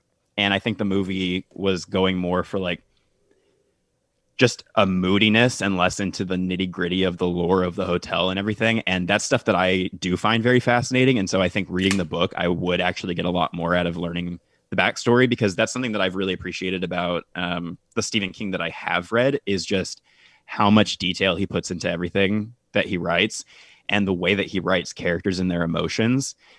You really feel like you can put yourself in their shoes. And that's part of how they become so horrifying. Like Pet Sematary is probably my favorite Stephen King story, and I love the book. And I hadn't seen the movie when I read it, and then going and watching the original movie, I enjoyed it so much more because I felt like I had been in those characters' shoes, like experiencing the grief and things like that from having read the book, that you just really can't get from a movie. No matter how good the performances are, you're never going to get that in that character's head sort of thing that Stephen King does so well. But I haven't read a ton of Stephen King, but I am a big fan of a lot of the properties that have come out based on his stuff. And I do agree that we're kind of in a King renaissance right now. I love both of the It movies. I think the second one has some problems, but I really enjoy both of them. I also loved Castle Rock, especially the second season with the Misery stuff. Oh my God, with Annie, the lady, I forget her name off the top of my head, shame on me, but the girl that plays Annie Wilkes is so, I would love to see them. And again, I'm the reboot. I think as long as it's fun, reboot whatever fucking movie, remake whatever you want. But I would love to see another Misery movie with her playing Annie Wilkes. Whether it doesn't even have to be like a remake. Let's do like a prequel, which I guess Castle Rock kind of was. But I thought she was fantastic as Annie Wilkes. Yeah, it was Lizzie Kaplan. Yes. I knew her. I knew her from Party Down. I don't know if you've ever seen that. It's a comedy show. It's her and Adam Scott, and they play like caterers, and they're like, no, I've never super seen shitty. it. Yeah, it's really good. I think it only ran for 2 seasons, but and I guess they're doing like a reboot soon or something like that. But yeah, I saw her in that, and so when I heard that she was going to be playing Annie Wilkes, I was like, okay, we'll see. And yeah, I was just totally absorbed by that, and I was super into it. And Misery used to scare the shit out of me when I was a kid. Like when I saw that, it fucked me up. Especially in the end when he's like sitting and having dinner after he's gone through everything, and then he sees like the vision of her. Yes. They used to give me nightmares. Like that idea of escaping something so horrifying and then having it haunt you for the rest of your life. I think that was probably the first time as a child that I had kind of like understood that was a thing, like the PTSD sort of, before I knew what that was and how horrifying that could be. Yeah, I had never seen Misery. What's funny is I'd obviously seen clips of the hobbling scene, but I had never watched the movie. When Abby and I got together in 2000, God, I'm glad she doesn't listen to this, 2009, 2010, whenever we got together, She said that was one of her favorite movies. So we watched it, and as you know, when you are a young couple and you watch a movie, you don't really pay attention to the movie. That was the case with that movie, so I didn't really remember a lot of it. And then Seth picked it for the show, and I watched it, and I was like, man, and I had already read the book previously, but I was like, man, I'm honestly sad that I kind of missed the boat on this movie. Like, this is the first time I've actually sat down and really watched it, because I really did enjoy it. We all enjoyed it. It's also one of our most downloaded episodes for whatever reason, but yeah, I really enjoyed the Misery movie. But then I think, if I'm remembering correctly, didn't Stephen King, because of how well Kathy Bates didn't he write a book with her in mind as the character? He might have done that with Dolores Claiborne, because I know she's in that movie. It's a Stephen King thing. I don't know if that was that specifically, but I've never seen Dolores Claiborne. I just know it has Kathy Bates, and it's a Stephen King thing, but it's not specifically horror. Which, I mean, things like The Shawshank Redemption and The Green Mile, like he also does, and Stand By Me. He does incredible stuff that's not horror, obviously. Oh, yeah, absolutely. But I think for whatever reason, I was just like, oh, it's not horror? Not really into it. Like, especially these days. I'm just like, oh, it's not horror? Okay, it's going to take a little bit of convincing to get me to watch it. Right. Like, recently we've been trying to, because we have an Oscar party every year, I think, except for last year because of the pandemic or whatever. But for years, Anthony and I have always we compete, whoever's going to get the most categories right at the Oscars, and we'll watch them together. And then we have a trophy that gets passed around, and Nice. It's a whole thing. And yeah, we have a whole party. So we're getting ready for that. And I usually try to at least watch all the Best Picture nominees. And then I also try to watch as many of like the foreign and documentary films that I can. And I've been lagging this year because so many of them are like West Side Story, and I'm like, I'm not in the mood to watch a Spielberg Romeo and Juliet musical. Right. I'm just like, I want to watch something spooky. I want to watch So something a few years ago, when they announced, I think it was Best Picture, but didn't they fuck up? Didn't they announce the wrong movie and had to like call everybody back and say, hey, this isn't what really won? Yeah, it was the infamous La La Land and Moonlight debacle. I think it was Warren Beatty, and I forget who he was up there with, but they announced La La Land. Everybody from La La Land got on stage, and I remember I was pissed because I liked La La Land a lot, but I had Moonlight as my pick for Best Picture. That's what I was going to ask, if there was like a riff in the Porcelain Peak crew because of that. As far as I remember, because I don't think Tone hasn't even seen Moonlight to this day, so I think that he had La La Land as his pick, and so we had that moment where they announced La La Land, and he was like, "Oh yeah," I don't know if it like if we were tied or anything like that, and it broke it, but I remember we were shocked when they were like, "Oh no, we made a mistake, Moonlight," but I jumped out of my seat because I was like, "Fuck yeah, no fucking way!" I'm sitting here disappointed that my movie didn't get Best Picture, and they made a fucking mistake, and I felt so embarrassed, like that secondhand embarrassment for everybody involved with the situation on television. But we were just cracking up because you don't see that very often at award shows like that. I've never seen it before. Like I obviously I don't watch the Oscars, but like I had seen the clip of it later, and I was like, I thought it was a joke at first. Yeah, it's funny because now I just know that the Oscars are like kind of a shit show in general, and we make fun of them all the time too about how dumb a lot of the nominations are and everything, but for some reason we still come back every year, and I think it's just because it's one of those only like big celebratory movie things that happens where, because you don't really get a lot of that unless you're going to like a convention or something, right? But it's just a night celebrating movies, and even if we're not super into whatever the picks are that year, we make it fun with having a party. And we used to have like a framed picture of Leo like up on the wall after he won his Oscar. For the freaking Revenant, like how God, he got so screwed in my opinion. Yeah, that was definitely a one of those. Oh, sorry, we should have given this to you earlier, Oscars. What's your favorite Leo movie? Well, not movie, but performance. Damn. I love Catch Me If You Can. Okay. I think that's a lot of, like, Leo is good, but a lot of the time I feel like he's just kind of shouting. Like he just does a lot of just kind of over the top shouting, and he does some crazy shit, but I don't know. Yeah, it would probably be that, or maybe, I don't know. His accent was kind of terrible in The Departed. I don't know. That's a tough one. I have a soft spot for Titanic. Okay, well, it's a shame Seth isn't here because he loves Titanic. I think he watches it once a week. Yeah, I had a period where I wouldn't watch it once a week, Jesus, but He doesn't. I'm joking. just crying to Celine Dion like it's the first time he's seen it, like every time. He loves it. Yeah, no, I was obsessed with Titanic for some reason a couple years ago, and whenever I would get drunk, I would just beg my friends that I was with, because we would have like these like Friday, Saturday night, like basically party nights where we would just blast music at my friend's house and just like get drunk and play dance games and stuff. And I would always, which is like, who in their right mind when you're all drunk is like, let's put on fucking Titanic. Like this. I was literally just thinking that. I was like, wow, you want to kill my buzz? Put on Titanic. Yeah, and so everybody was like, no, like you can't. We're not going to put on Titanic. And I just would beg every time, like, come on, because for some reason I had it in my head because I hadn't seen it in a long time. But I remember the last time I had seen it was when it was re-released in 3D. I didn't. And see I had that. and I had like a religious experience with that movie when it was in 3D. I like fucking I have a hard time crying in front of other people because it's like that pre-programmed male like emotion blocker. But when I'm alone, I'll just, it's the waterworks when, with the smallest thing.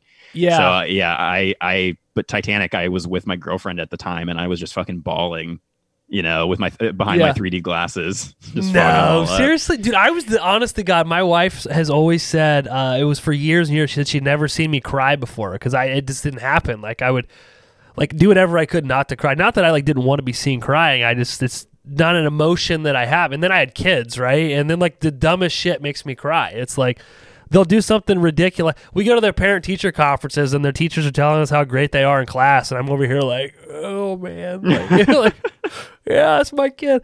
But yeah, my kid's wicked smart. Yeah, dude, it's like wow, who is this guy that I've become? But yeah, ever since I've had, and I don't know if it's because I have daughters, because I have noticed, like when I watch movies, if it's something that has to do with like a father-daughter or like a little girl, I'm much more impacted by it than if it's like a boy, which leads me back to what we were talking about before, is Pet Sematary, the newest one, which I'm assuming you didn't like that movie based on what your tone earlier when you said you liked the book, but you also like when I clarified, the original. Yeah.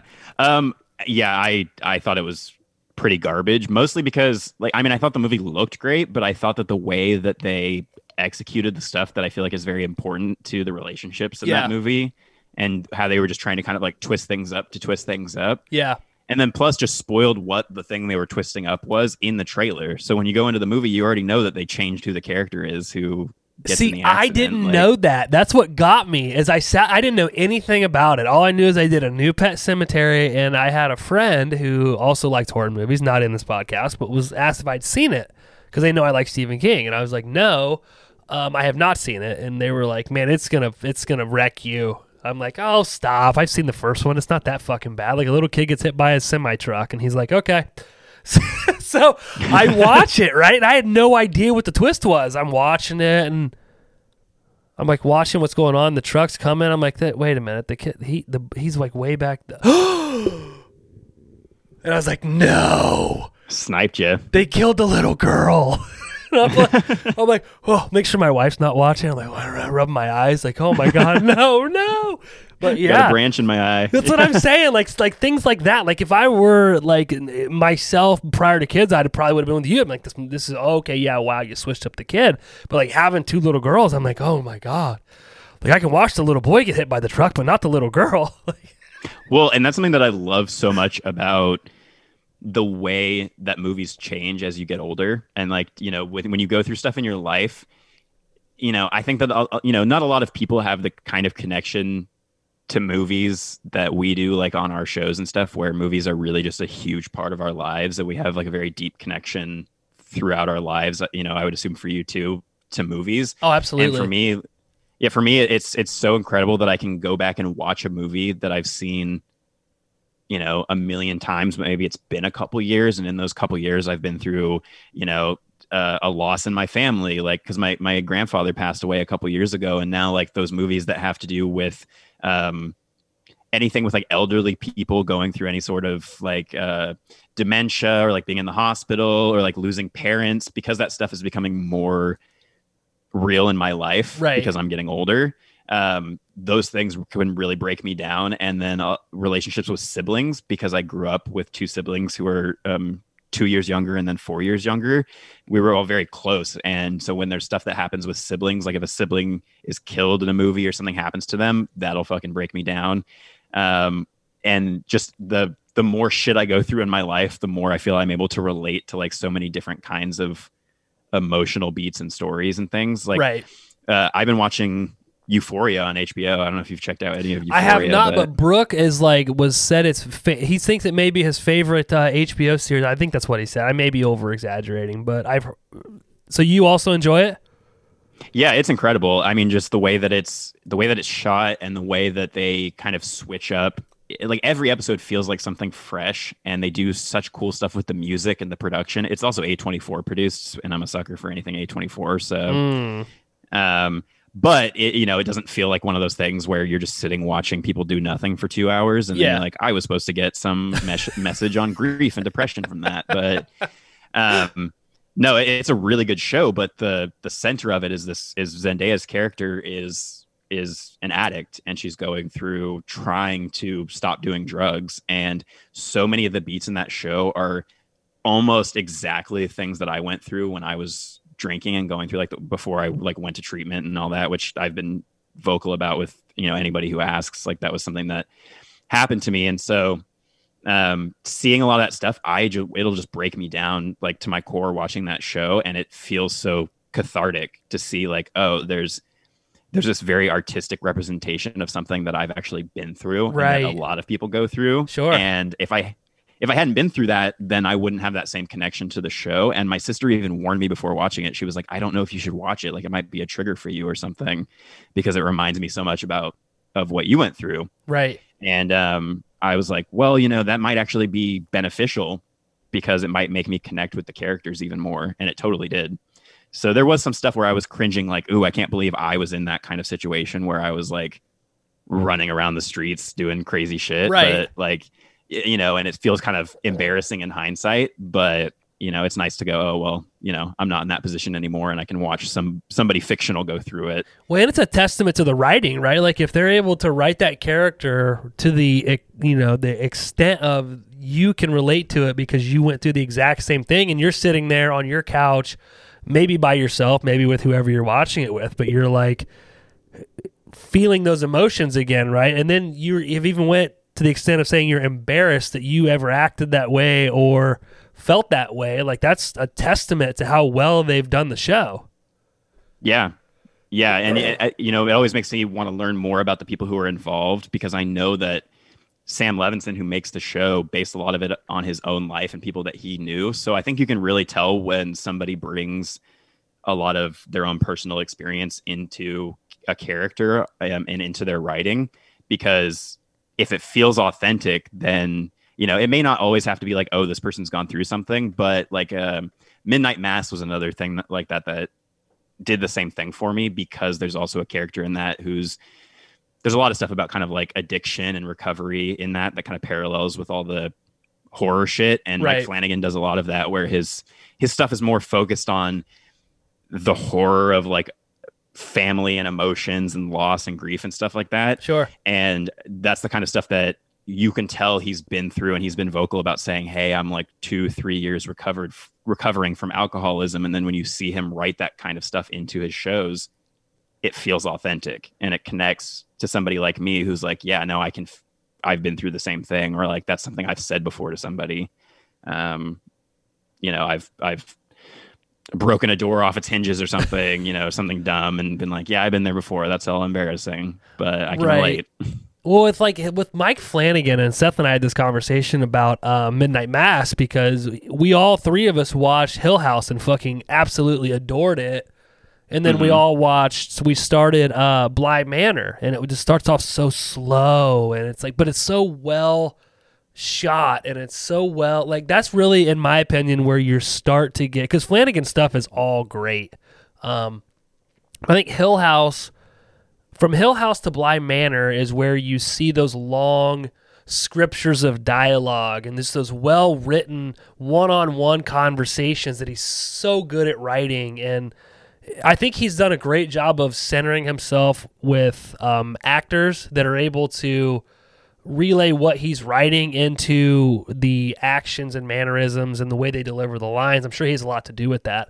It helps that generally his main character is his wife, right? So, I mean, I think that she understands how things are supposed to go. But I think the majority of people I've talked to that didn't care for Bly Manor or were let down by Bly Manor is because they were expecting Hill House. Because Hill House, well, it had that aspect to it. It was a lot more jump scary. It was a lot more Conjuring, and maybe a bad way to explain it, but more Conjuring-esque versus Bly Manor, which was dark and sinister, but it was a lot more. It was very dialogue heavy, and then you see that even more with his transition into Midnight Mass, because Felicia from Two Chicks and Horror Flick had watched it, and she and I am outside of our group chat or whatever, but she was like, it's definitely more Bly Manor than Hill House. So if you didn't like Bly Manor because it wasn't Hill House, this is even further from that. And it was like, I think that helped with me going into it, because there's a few episodes where I think the majority of the time of the episode is just two characters in a room talking to each other. Yeah, and that's probably the biggest complaint that I've seen from people is like, oh my God, the monologues, like the people just talking and talking. But I mean, really, if you can't be patient with something like that, I mean, it's fine to say that it's not the kind of show for you. Sure. Like for me, I love that stuff because you get such a deep look into how these characters think and the way that they feel, because they have that time to express themselves. It's not like so much time is devoted to, you know, just showing scary shit on screen. And yeah, right. I think that Hill House, probably because he was kind of dipping his toe into doing this thing with Netflix and doing this show, he probably made it more horror centric to have a bit of a wider appeal. And then the things that he wanted to really push in Hill House, because I even think Hill House gets a little like, you get a little peek toward the end, especially in that last episode, of what the rest of his shows are going to be more like, where it's more about the drama between the characters. Right. And it has kind of almost like a schmaltzy ending to it that at the time kind of made me feel like, oh, that wasn't as creepy spooky as I wanted it to be. Now seeing his other stuff, I understand like that's the direction he wanted to head in with his projects. And so Bly Manor I loved, but I also was surprised by it. But I went in with the expectation knowing that it wasn't going to be like Hill House, like you said. Like I already had that expectation before going into it, and I didn't expect it to be like Hill House. And so I think I enjoyed it more for that. And I've watched both shows. I think I've seen Hill House 3 times. I bought it so I could have his commentaries on some of the episodes. So I've watched it multiple times and with the commentaries. And then I just rewatched Bly recently, and I loved it even more the second time watching it. And I've only seen Midnight Mass the once, but I think if I had to rank them, it would still be Hill House is number 1, and then probably Midnight Mass, and then Bly Manor, like really close behind it. Yeah, I don't know. I'd probably go Hill House, Bly, and then Midnight Mass. But I've only watched Midnight Mass the one time. The thing that Bly Manor does so well is that character development throughout the whole thing. And then like the last 2 or 3 episodes, I forget right off the top of my head, but they're just so good. Like it's just, when you realize what he did in all those other episodes and tying all these characters together and how they tied together, and then you finally get the entire storyline that gets revealed in the last few episodes. I just think it was genius. And that's why I tell everybody, because the majority of the people I've talked to that don't like Bly Manor stopped watching it like 3 or 4 episodes in. They're like, I just can't do this. It's not Hill House. I'm like, please just make it to, like, I forget what episode it is. Like, make it to the 6th or 7th episode, and it all makes sense. It'll all come together, and it does start to pick up too. I think you get more horror stuff toward the end of the season, but like, just hang in there. Like, you'll get there. That's so tough though, because like I completely empathize with people who are like that, because up until recently, I was notorious for like, I don't watch TV really, unless it's something that everybody's watching or like that we need to talk about for the show or something that I'm really, really hyped on. I just don't really, for me, I'm more of like I just want to be in and out in an hour and a half, you know, with whatever it is, or 2 hours, like, you know, with a movie, and I can kind of open that book and close it and be done with it. With TV, especially TV, if it's a show that has a bunch of seasons, I just get so overwhelmed. It's the same with like what we were talking about with the podcasts to listen to, where I'm like, I don't even want to start it because I know there's so much for me, you know, and then a lot of newer shows that are like prestige television, they're structured that way where you're not going to get the full picture until like the end of the season when everything comes together. And for me, who doesn't really want to waste potentially 3 hours of my time, trying to get invested in something, it's tough. So I totally understand people who are like, but I do the same thing when I'm in love with a show, like Dark on Netflix. I've tried so hard to get John and Anthony to both watch it, and Anthony's tried it and it never has really clicked with him. And I always tell people like, oh, you got to get at least to like the 7th episode of the first season or whatever to like really understand what's going on. And then I have to stop myself and go, okay, like if it's not going to hook them in the first couple episodes, I don't blame them. Right. Like, there's so much TV out there, and so that's why my dad will recommend stuff to me all the time. And then he'll check in with me like a week or two later and he'll go, oh, hey, did you watch that thing I recommended? And I'll just be like, nope. And so I'm like notorious with my dad about just never watching anything he recommends. And I'm like, it's just because we just all have different tastes on what we like to watch. And like, I watch TV to decompress, and I have specific stuff I like to watch. Yeah. And it's just hard for me to get invested in things. Well, we talked about this we did like it. So we called it HMC and Friends. It was at the end of the year. We had Michael from the We Love Horror podcast, Felicia and Tawny from Two Chicks, and then the Elm Street guys, and then all three of us, which is a fucking massive episode. But basically, it was honestly what started this, because I was like, I don't want a script, but then I like gave him all this shit, like these questions and possible discussion topics. But anyway, we all got on there, and the conversation just flowed so well. But we got talking about the amount of content that is available right now, and for everyone. And when I say everyone, I mean no matter what type of horror you like or what type of movie or TV you like, there's something, because of all the platforms now, whether it be Netflix, Hulu, HBO, Starz, Showtime, Cinemax, whatever, Peacock now, Paramount Plus, like there's something for we're in such a cool time right now, because no matter what you're into, like there's something out there. And I wonder if it's going to change the way we conversate about these things, because like you were just saying, like when there's a limited amount of content, we all consume it and then we talk about it. But whereas like maybe you guys, let's just say you guys were a sci-fi podcast, are you guys gonna go in and watch the same stuff that we watch? Probably not. But then that lets you create your own content based on that sector. So I wonder if we're gonna start seeing things really branch off to where, like you just said, where your dad recommends something, you don't watch it on principle, but maybe it's because you're not into it.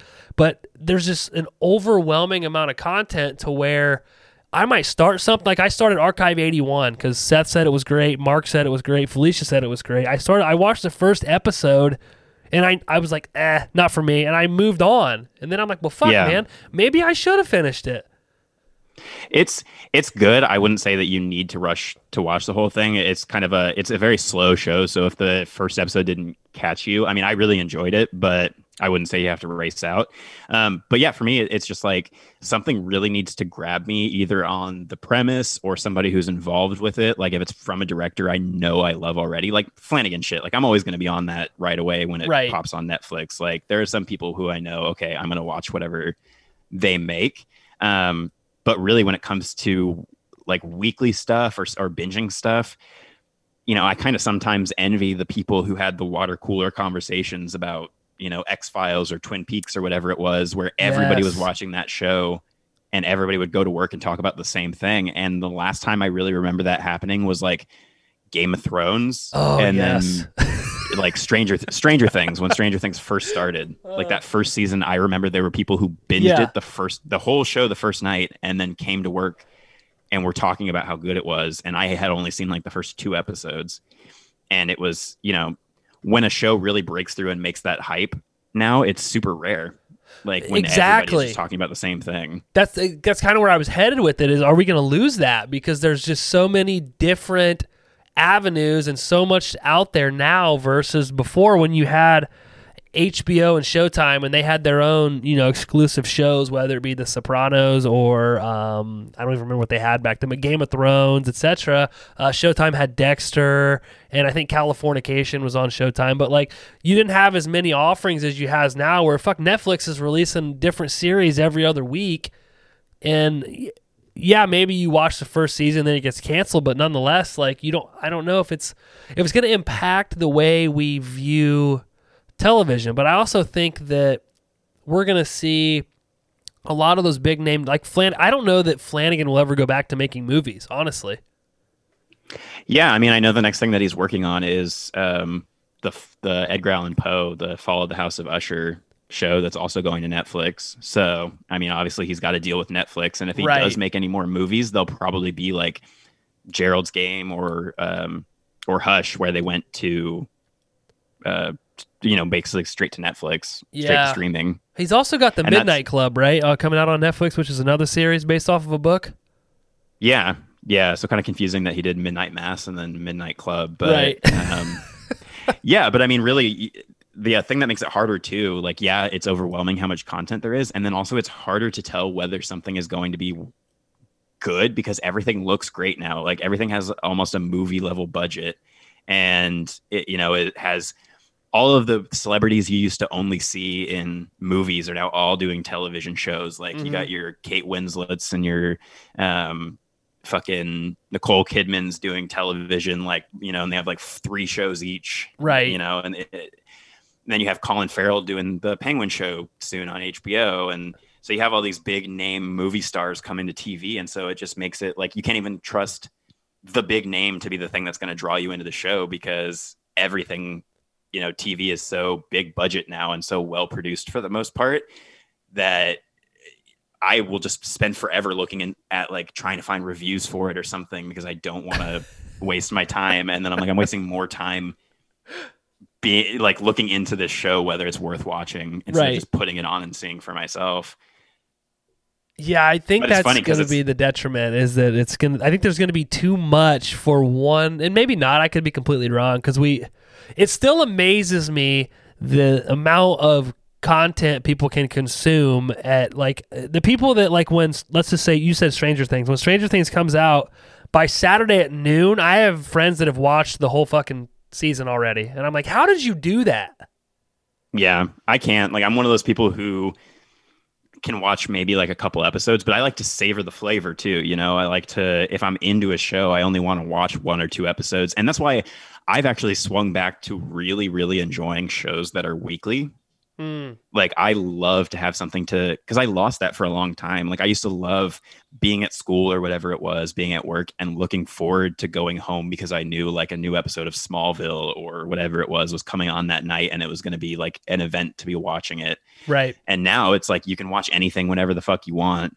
And most stuff comes out where the whole season comes out at once. And so that is intimidating. And like, oh, I got to watch this all, so I can talk about it. I got to watch the whole thing. So I got to watch all 8 episodes or 10 episodes or whatever it is, so I can talk about it with my friends.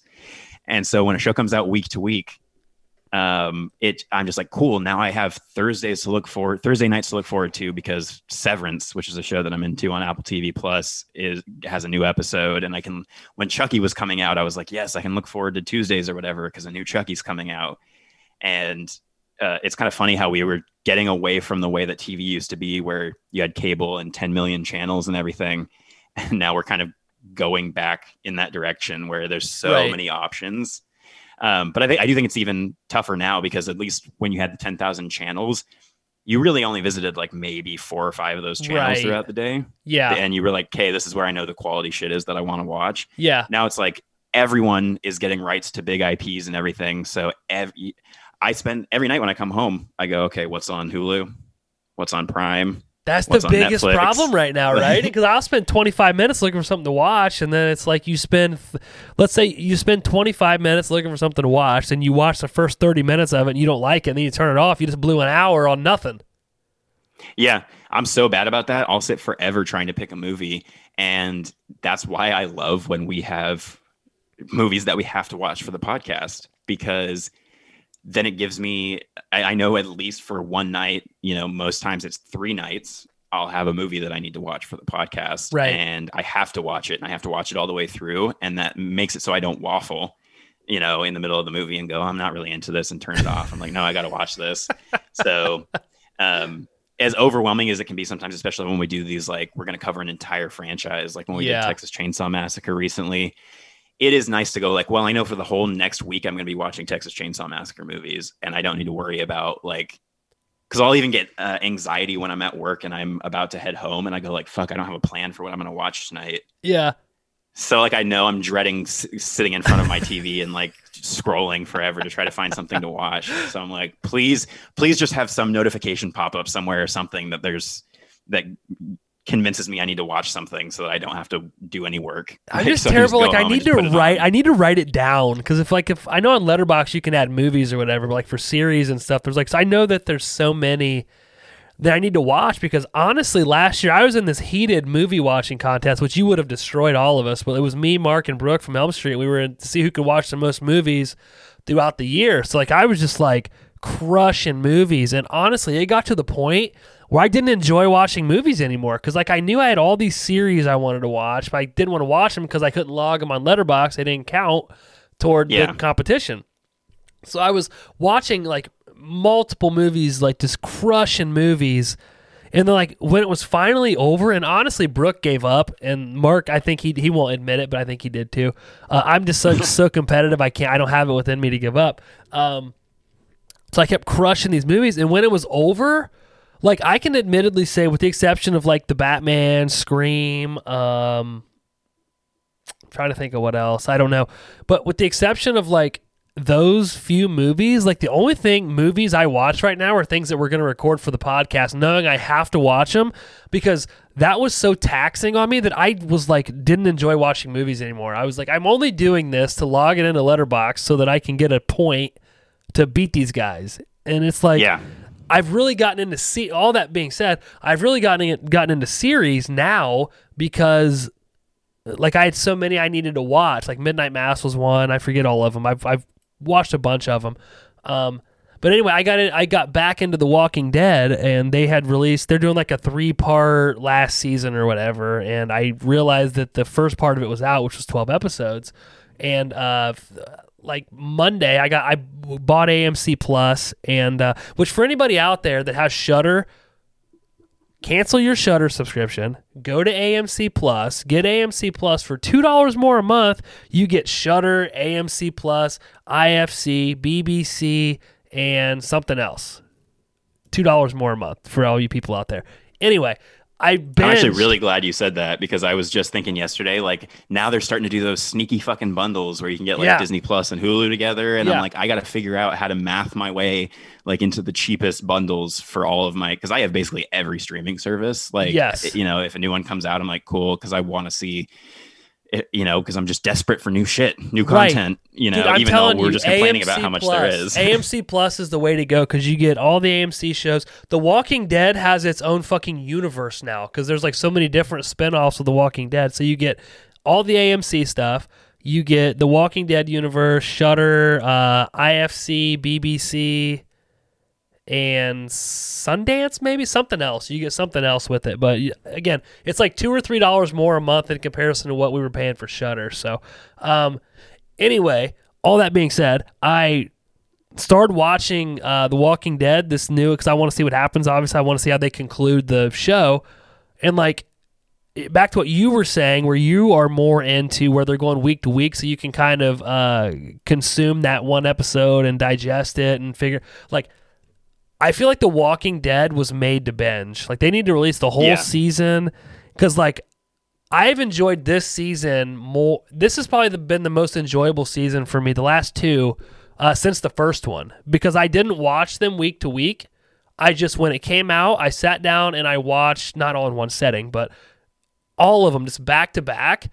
And because one of my complaints, and when I kind of stopped watching it, was around 4 or 5, when it got kind of redundant, but they also started breaking off into all these different storylines on The Walking Dead, to where you would like watch the Rick Grimes people, and like they would have you totally engulfed in what they were doing, and then the next 2 episodes were about these other 2 colonies or these other 2 groups, and like you're like, what the fuck happened to Rick and Daryl? So whenever you're able to binge it, you get all of that. You just run right through it, and it really makes a better viewing experience. Anyway, I like fucking watched, what's today, Thursday? So from Monday to Thursday, I watched the entire season at night or when I was working out. And because I got AMC Plus, I could do all that. I feel like I like work for AMC Plus right now, but yeah, you're doing like a sponsored segment right now, and I'm just sitting back like, okay. But yeah, anyway, the whole point of this was back to what you were saying, whereas you're really enjoying the week-to-week thing, whereas like I still enjoy that. Just give me all of it. I'll watch it at my own pace. And I think some shows like The Walking Dead do better in that format. Yeah, no, I totally agree with, especially with that show. Like I watched the first 2 seasons because I kind of joined a little bit late and watched the first 2 seasons, binged them, was absolutely obsessed because I was reading the comic at the same time too, and I loved that they were different enough that it felt like 2 kind of like sister stories, right? Where I was getting like twice the Walking Dead, and then because I was so hyped, I went into season 3, and I think I like just really dug it because I was just really into The Walking Dead at that time. But then as like season 4 and season 5 came around, I just couldn't hang with like exactly what you were saying, which was you'd be following a character and then the next 2 episodes would be like bottle episodes with other characters.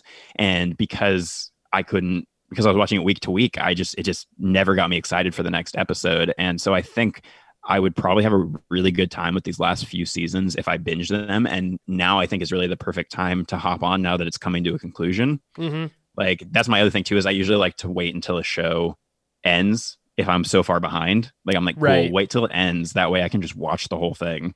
And that way I'm not risking a show that's going to get canceled before its finale, and then you're never going to know what happened. Right. So that's the other thing that you don't ever know, right? Is like, or like a great show where people are like, this show is the best, but they didn't renew it. So I'm like, I'm not going to watch that. Then I'm just going to be disappointed when I get to the end of the 3rd season and there's not a 4th season. Yeah. You're just going to be teasing yourself. But how far did you get into The Walking Dead? I think I stopped watching in like maybe the middle to the end of whatever season Negan first showed up in, like the season with the big baseball bat. Okay. Thing. And it wasn't necessarily like, I know a lot of people kind of fell out because they loved Glenn's character so much and were so pissed off about that, but I wanted that to happen because that's what happens in the comics. And so I was like, cool, they actually went there. And I was like, fuck, the show is hardcore.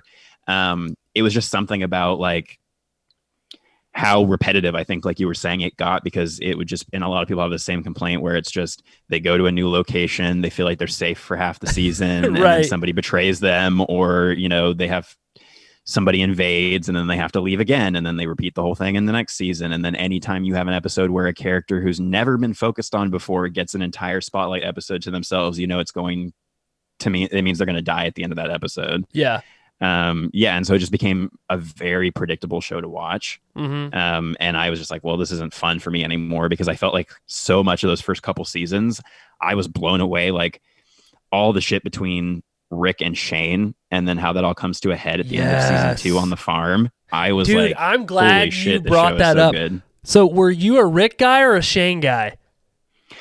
At the time, I was a Rick guy, but in hindsight, because I've grown to love Jon Bernthal so much as an actor, I think going back, I would have a bit more sympathy for his character, because at the time I was thinking like, oh, you know, he fucked this dude's wife, like he's the bad guy. But then if you go back and think about it, it's like, well, they kind of thought he was dead. Yeah. And it's not really his fault that he was in love and finally had a chance with this person. And then the husband just comes back into the picture. Right. He has to deal with that. And so I think I would maybe have, not that I've ever been in that situation personally before, but I think just going back and revisiting it, I would have less animosity toward his character.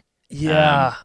Especially seeing how they've done like evil characters further on in the show, where they try so hard to capture that same like 3-dimensional character that Shane was. Yeah. And they just really I haven't seen too much of Negan, and I know that he goes through a big character arc and changes a lot. So I'd be interested to see how he sits with me when I finally get to watching the show. But I loved Shane's character arc of like how complex his character was. Right. And acted so well. Like it was so well. And again, I also love Jon Bernthal. He played, I obviously wear this Punisher hat, but he played the Punisher, which was, I'm upset they canceled that. But I was always a Shane guy. Like I liked Rick, whatever, but I'm like, Shane, and maybe it's just my personality type. And hang on, I'm going to crack. This is my last beer, so, you know, we wrap it up when this beer's gone. But I can't crack it more than once for my friend that doesn't like beer cracks, but I'm like, fuck him. Shane has this whole thing figured out. Like Shane, yeah, he came off because in the beginning of the series, like people are still trying to be humane and they don't want to lose that human side of themselves. Where Shane is like, no, the people we need to be afraid of are the people that are alive. The dead people are dead and they're just zombies walking around. The people we have to be concerned with are the people that are still alive because they're going to take and fight and kill for whatever they can get to survive. It's human nature. And Rick just, and again, he was playing that whole cop aspect and he just wanted to didn't want to give up on humanity. But then like, I love what they did with the show that you slowly see Rick become where Shane was at. Like you start with Rick in the hospital where he wakes up, believable or not, and he's in this hospital room and he wasn't aware of what had transpired while he was locked in this room or safe in this room or whatever. And then like you slowly as the seasons progress, I forget which season or episode it was, but I look at it because Abby hated Shane and he was my favorite character. Yeah. And when he died, I was like, they're not going to kill off this character. And then they did. I was like, oh my God. But she like, I forget what episode it was, but I look at her and I'm like, Rick is Shane. Like this is where Shane was at when Rick killed him. Like he's became him full circle. Yeah. It's really funny. I mean, that's a great point. It's really funny to go back and look at that. And anybody who thought that Shane was like the villain or the unlikable character has to kind of reflect and say, well, now every character on the show has gotten to that point. Like every character has had to become what Shane, like he was so ahead of the curve with how the world was going to work now, exactly like you said, to where I think it was probably season 3, whatever the prison season was, where Rick finally snaps after Lori dies and he's like hearing her on the phone or whatever. And he's finally snapped. And I think at that point is when he kind of like transitions into the Rick who has kind of no patience for, humanity anymore and understands that they're the real Walking Dead or whatever. And it's, I think if you looked back and you hated Shane, you got to think, well, now all of my hero characters in this show are in that same gray area that he was in. Oh, 100%. If not worse. It's like people are doing more fucked up shit than he ever did. Oh, absolutely. And then, like, I don't want to ruin anything for you if you're going to go back and watch it, but yeah, Negan, the introduction of Negan and Jeffrey Dean Morgan as Negan is just like he was like, I feel like Robert Downey Jr. was born to play Iron Man. Jeffrey Dean Morgan was born to play Negan. Like, he is such a good Negan. Like, even in the seasons where you're not supposed to like him, you still kind of do. And then what I really like about what the show has done, and I don't think they get credit for, is that there's a scene of dialogue between, I don't want to ruin too much for you, but I'll try to talk about it at a high level. There's a scene of dialogue in this season, and I have always said this, because did you see where the Rick's group attacks Negan's group first? Did you see that point in the show? I don't remember. I kind of drifted away from the show, so I'd have to look back and figure out exactly where I was in the story. There's this point, and I forget which season it is, but it's before the whole, because at this point you're just hearing Negan talk on the radio, right?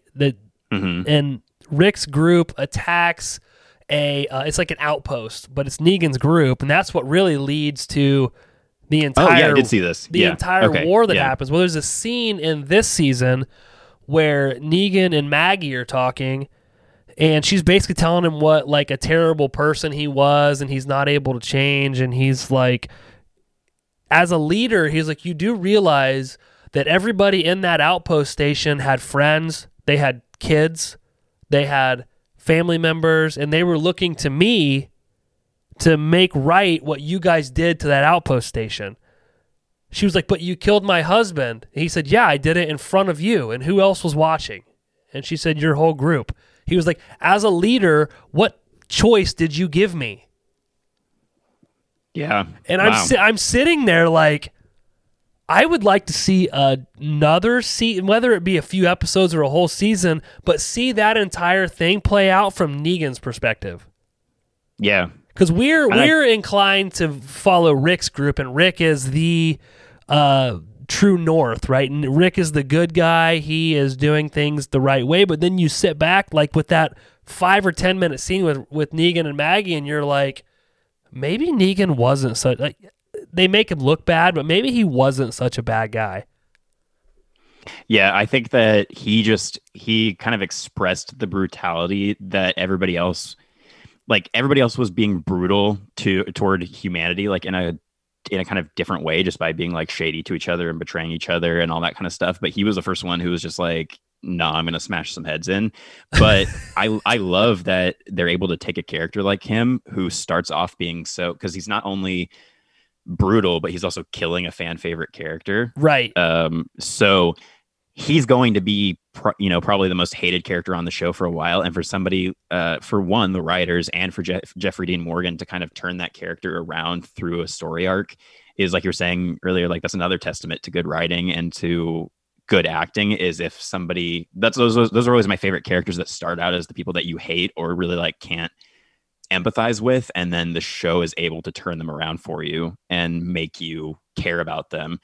Totally different realm of TV show sort of, but Peacemaker was like that for me, where on HBO, because I thought he was funny, but I did not give a shit about John Cena and his Peacemaker character in Suicide Squad. Like when I heard they were doing a spin-off show, I was like, why? Like he was the most unlikable character in that movie. I hated him in that movie.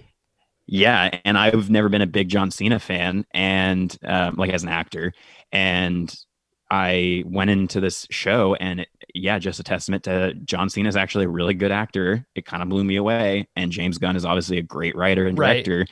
That show made me feel for the Peacemaker character and realize, like, oh, he was raised with a terrible racist, like KKK loving father. Right. And he, all this stuff where because the writing is so good and the character work is so good, it makes me want to go back and rewatch Suicide Squad, knowing, what that character's kind of motivation was. Right. And that's always so fun. Like with these, I like that HBO is doing like all these spin-off shows and stuff, because I'm hoping that they all work as well as Peacemaker did for me, where we get to explore a character in a way that adds to their presence in other movies. Because I know Marvel has been doing kind of like all of the TV shows.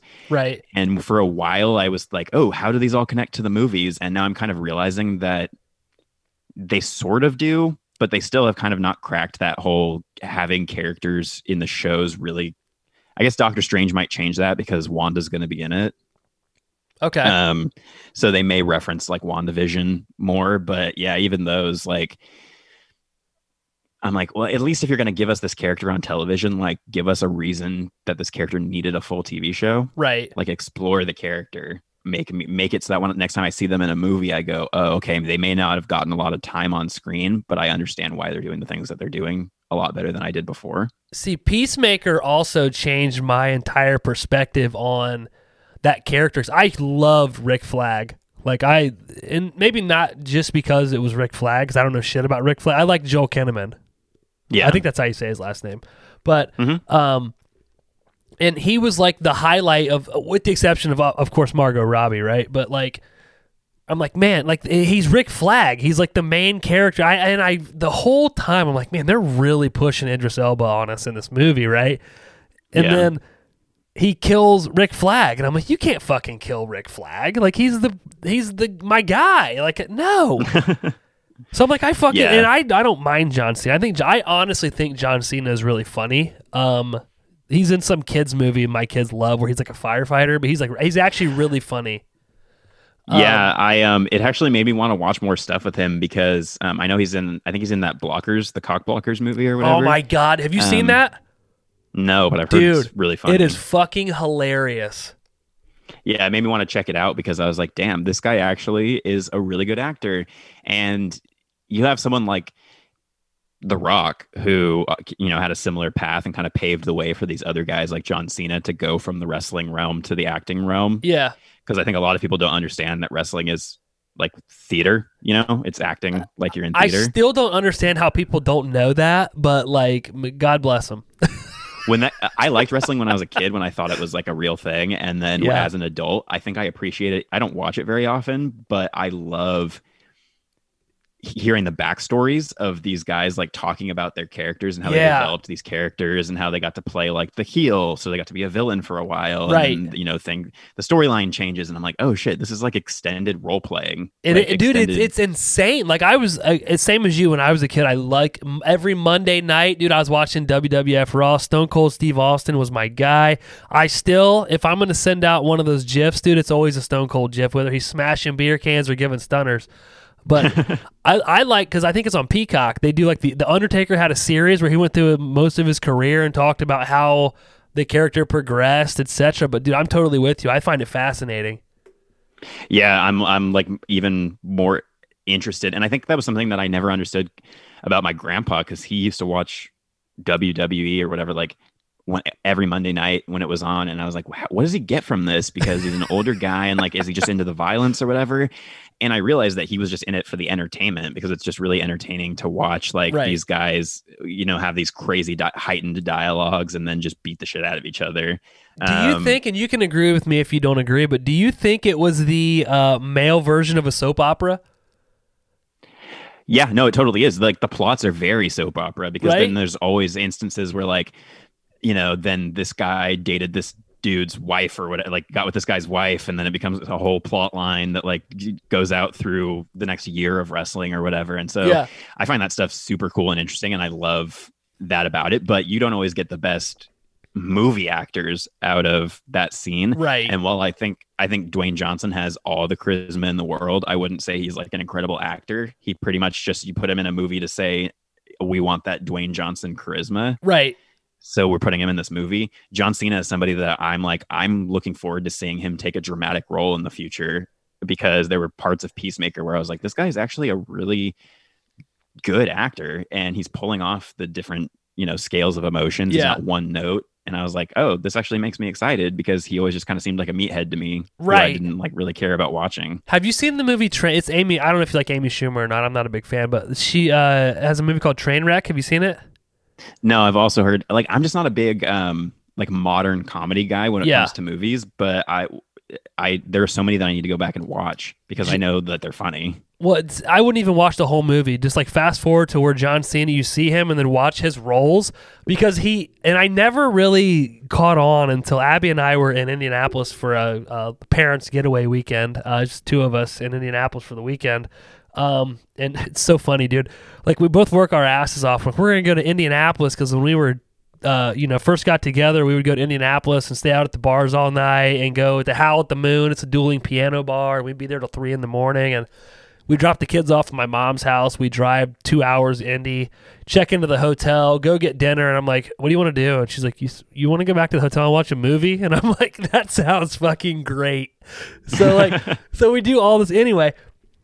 We watched the new Mortal Kombat movie, and then that movie came on after it, funnily enough. But like, John Cena is in it, and his character is, so he's dating Amy Schumer basically, but like, he is like this big jock, but he's gay and doesn't know. Well, he doesn't know he's gay, but like the shit that he says to her while they're having sex, and like the way that he acts, like he does a really great job in that role. And like, I always just thought he was just dumb meathead as well. And then I had seen like this movie where like my kids love that he's a firefighter, and then he was in the new Fast and Furious movie, and then he was in a bunch of other stuff, but The Blockers, which is hilarious. But then we were watching that, and I was like, he actually does a very convincing job of being this really emotional, big buff dude that like is obviously going through some stuff, right? And doesn't really know how to express his feel. Like, I was like, wow, that's actually impressive, John Cena. Yeah, good for you, John Cena. Good for you, John Cena, you big meathead. It's funny, like I've never, like I said, been a big John Cena person, but for whatever reason, it's become a thing for me. Whenever I win trivia on the show, I always do the John Cena like ba ba da ba like song, and I did it too early this past week, because remember I said that I got the win like stolen from me. Yeah, I did like a celebration a bit too early. It was so embarrassing, and like I said, I'm still pissed about it. But when you hear it, if you end up listening, when it comes out, you'll know what I'm talking about. But there was a little technicality that John pulled out where I was like, you shiesty motherfucker. Well, at least you didn't do the "you can't see me" thing, right? Or did you do that too?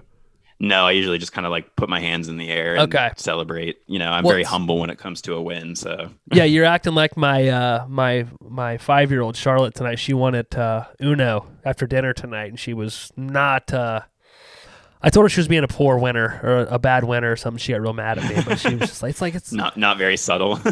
Oh no, dude, she was real happy with herself. She was very impressed, but. Dude, That's confidence. How have we talked for 2 hours and not gotten into a Rob Zombie debate? I think that it's just because like I said earlier, we've just come to an understanding that we just are on different sides of the, I think we would just end in the same place we've always ended up in if we had the discussion here on mic. Like, I'm actually happy that, because I was kind of thinking, okay, well, that's obviously something we're going to talk about at some point. And I'm actually happy that we were able to find a dozen other things to talk about besides Rob Zombie in this episode. I'm like, good for us, because, a lot of our conversations are, hey, you're going to be mad about this episode because we say shit about Rob Zombie, or like you messaging us going like, you're shitting on Rob Zombie again. I swear, dude, every time I start, like, it's always tone. I don't know what it is, except for this past one, Texas Chainsaw. It was John. He was shitting on my 03 Texas Chainsaw, which...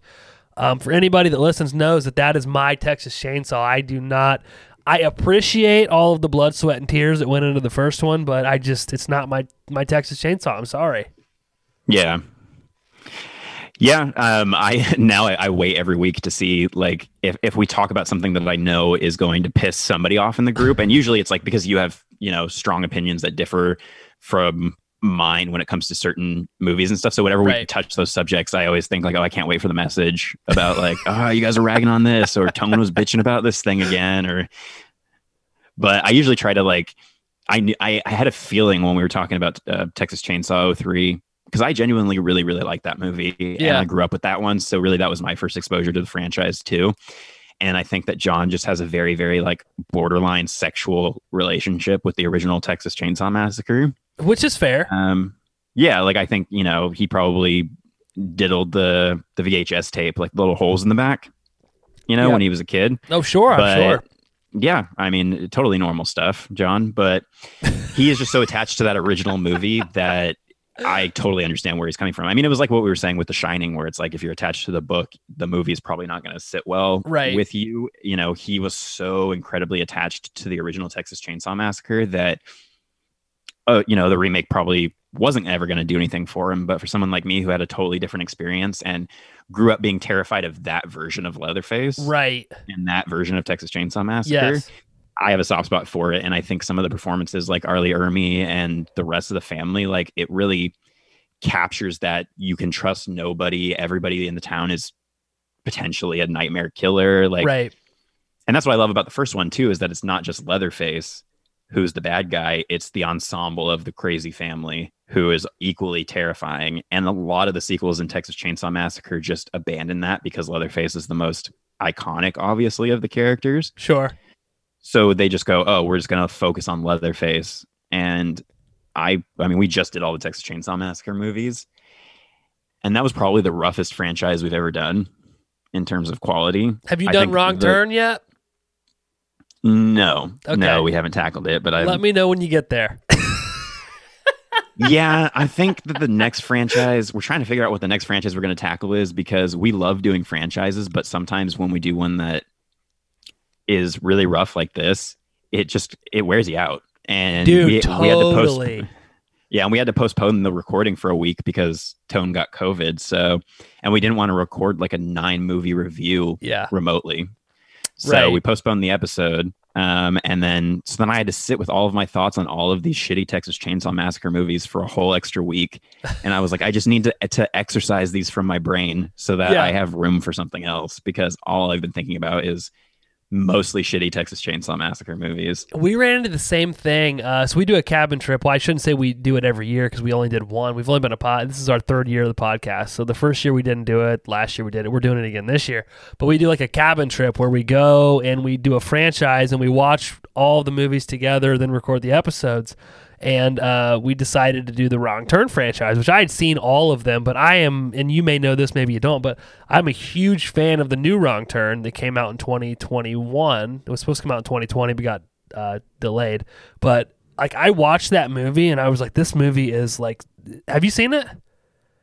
I was listening to your episode where you were talking about it, but I started it and I for some reason couldn't get into it, but I can't tell you that I disliked it because I don't remember why I stopped watching it. It could have just been that I wasn't in the mood that day. Nah, that's fair. Like I thought, like Abby and I watched it, and like it was so good. Like it just engulfed, and I could talk about it for an hour, so I won't go that far down the rabbit hole. But like just the topics that it tackled and the quality of which it tackled those topics while bringing everything back together at the end was just fascinating to me, the way that they did the movie. And I don't think you really can appreciate it until the end, the very final scene where you realize what has become of this one character who started out like way over here and is introduced to this group that's way over here. Mm-hmm. And then they find out there's actually another group that's like way the fuck out here. And then what it makes this character become, and then just, and I'm learning something about myself now. I really like good character arcs, and you see this character transformation through this movie that is just fucking fascinating to me, and very realistic. But anyway, I've always liked the first Wrong Turn. I loved the newest Wrong Turn. I'd seen all the other shitty sequels. Let's be honest, they're just gore fest movies. Yeah. But I was like, we're going to be in a cabin in the middle of nowhere. There's a picture of the cabin on our Instagram account if anyone wants to see what it looks like. It looks just like the cabin from Evil Dead. Anyway, we get there, and I have 1, 2, 3, 4, 5. So I have the first 5 Wrong Turn movies and the new one. I don't have the 6th one. So I'm like, we'll just watch the first 5. We'll do an episode on the first 2, and then the other 3 we'll do like a whole like compilation episode talking about all the movies and what we liked. So we were there, and we watched 1, did an episode on it, 2, did an episode on it, 3, 4, and like we were all sitting there and we were like, I don't even want to record an episode to talk about these. So we ended up doing like an episode for Patreon where we basically didn't even tell anybody. When I guess some spoiler alert, we didn't watch the other 2 movies in the franchise because we couldn't do it. But we, so like, I understand what you're saying because it fucking breaks you down like physically and mentally when you are like into a franchise like Texas Chainsaw, like Wrong Turn, whereas I guess this is a testament to Scream, right? Because like, yeah, those 2 franchises get so bad as they progress, whereas Scream, and like I guess we're coming around full circle now, but like you were saying, like the storylines build on top of each other. Whether you like or you don't like the 3rd movie, that's on you, but like it still adds something to the franchise. The 4th one adds to the franchise. It just like that is what sets Scream apart, in my opinion, from like your Freddys, your Jasons, your Michaels, all of that. Because even in the Halloween series, there's bad movies. Yeah, and it's super funny that you bring that up because, like, and you brought it back to Scream because that's exactly what I was going to say, is because the last franchise we had covered on the show before Texas Chainsaw was Scream. So we got off of this franchise that we were applauding, like the continuity and how the character development, like, you know, I was saying Sidney Prescott's my favorite final girl because as much as I love, you know, like the Laurie Strode, you can't, or like the Nancy Thompsons, you can't beat the character arc over all these movies and how consistent it's been with her character and how she's overcome so much and she's a totally different character than she was in the first movie. And she's had such a believable arc. And for movies that are so meta and kind of goofy, it has to me the most believable final girl in terms of how she's been affected by all of these events and everything. And so we're applauding the continuity and the character development and how these films stack up on top of each other. And then you go to Texas Chainsaw where each movie is doing totally different versions of the characters and totally different tones and completely different everything. Yeah. And it's just like, it was kind of jarring for me because I had never seen most of the Texas Chainsaw movies. I had seen the first one. I had seen the remake. I had seen 3D, Leatherface. And I think that's it. And so there were a lot that I hadn't seen. And I was like, man, I'm glad I'm having to do this for the podcast because I would have been out in probably like movie 3, I've just been like, I don't give a shit about this franchise anymore. Like I wouldn't have watched them all.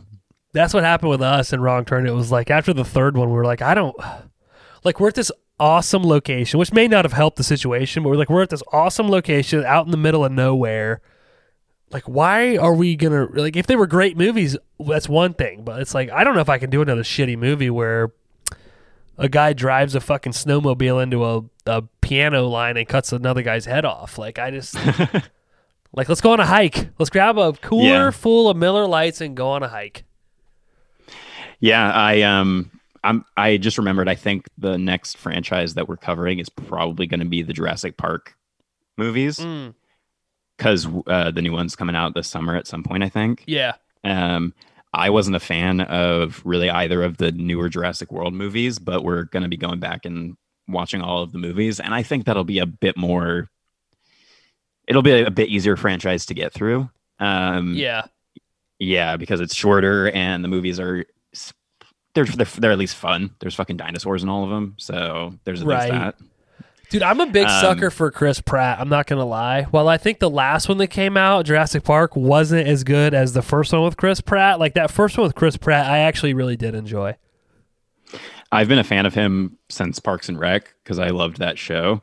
So I'm always happy for him. I love him as Star-Lord. I don't really dig him in the Jurassic movies because I love when he's playing he's playing more into his comedic, like goofy side, and less when he's doing like the action hero, like trying to be Indiana Jones or whatever. Yeah. Like I like when he's being funny because that's where his strength really is to me. But yeah, I mean, I enjoy him and I think it'll be a fun franchise to go through. I love everything about dinosaurs and stuff. And I think I was going to bring this up because you mentioned, I think, Evil Dead at some point. Tone just got us tickets for August.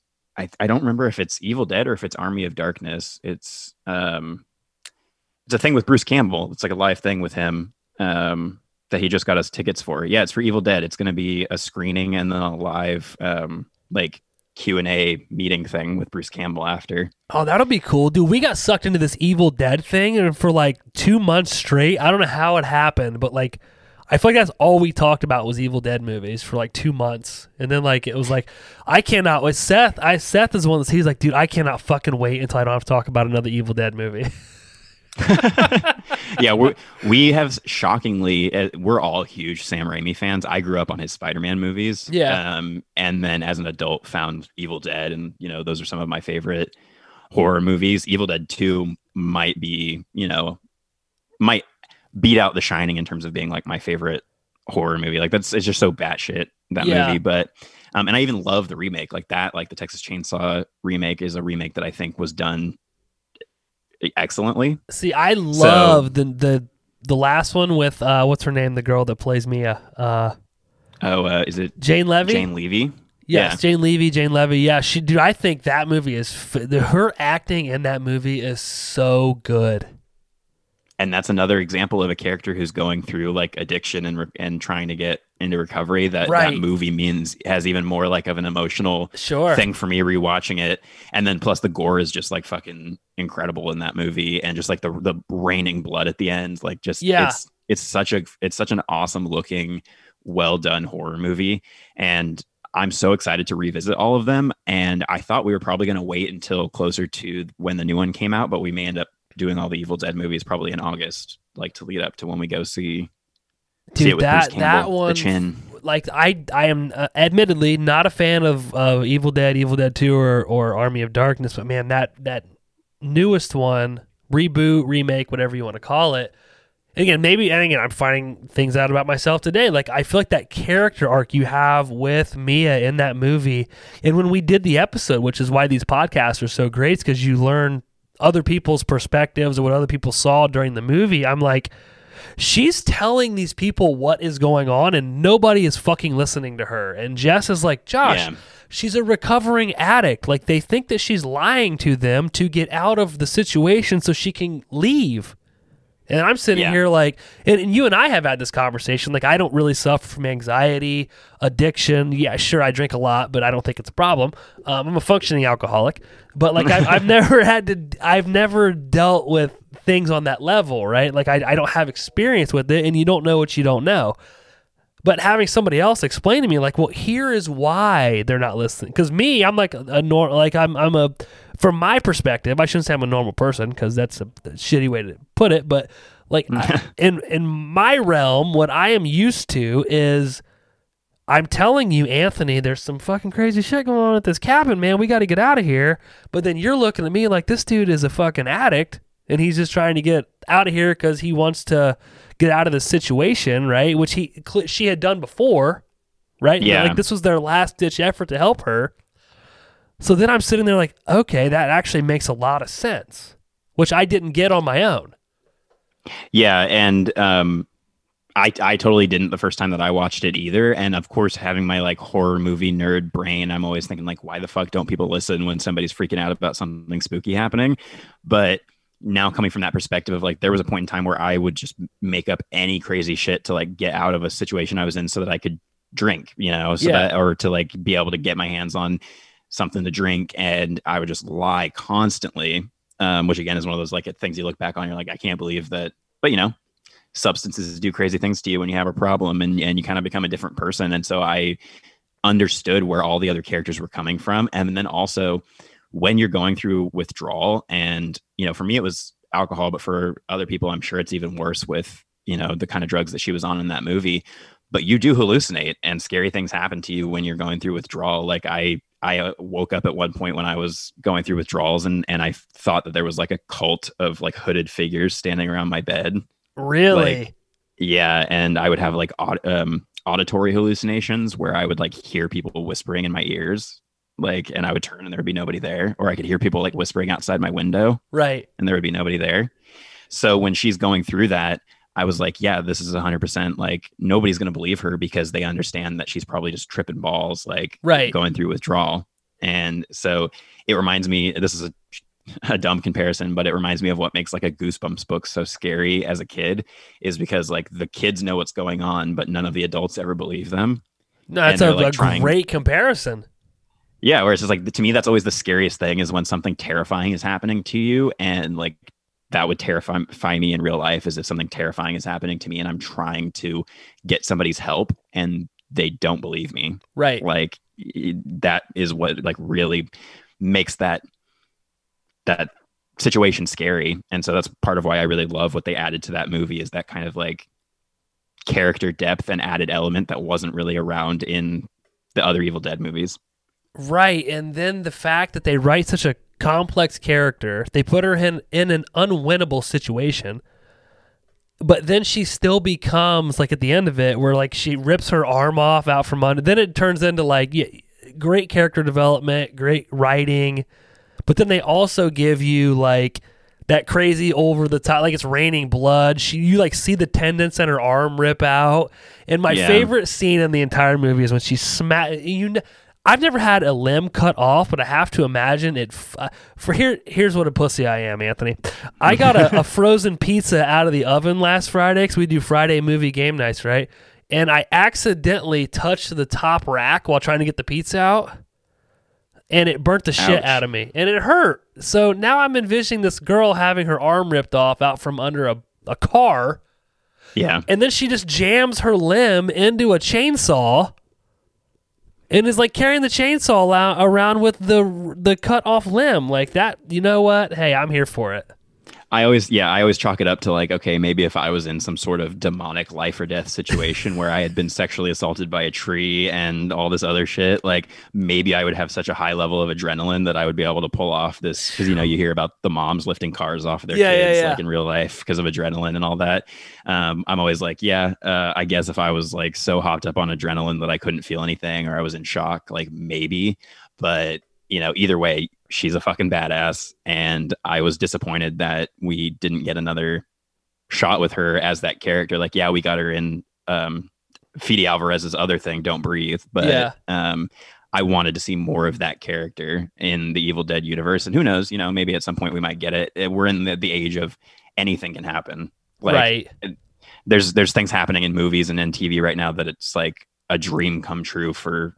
Like, as a kid, I would have never believed you if you had told me like that we would be getting more Star Wars Obi-Wan Kenobi, because I was a big fan of the prequels, or like that we would be getting, you know, new Batman movies. And dude, we're gonna get a new Scream movie, a new Texas Chainsaw movie, and a new Halloween movie all in the same fucking year. And you got all these people bitching about how horror is terrible and it's gone, it's dead, and it's just terrible. They don't make anything good. Like, what are you talking about? Dude, we're in a fucking great position right now for everybody.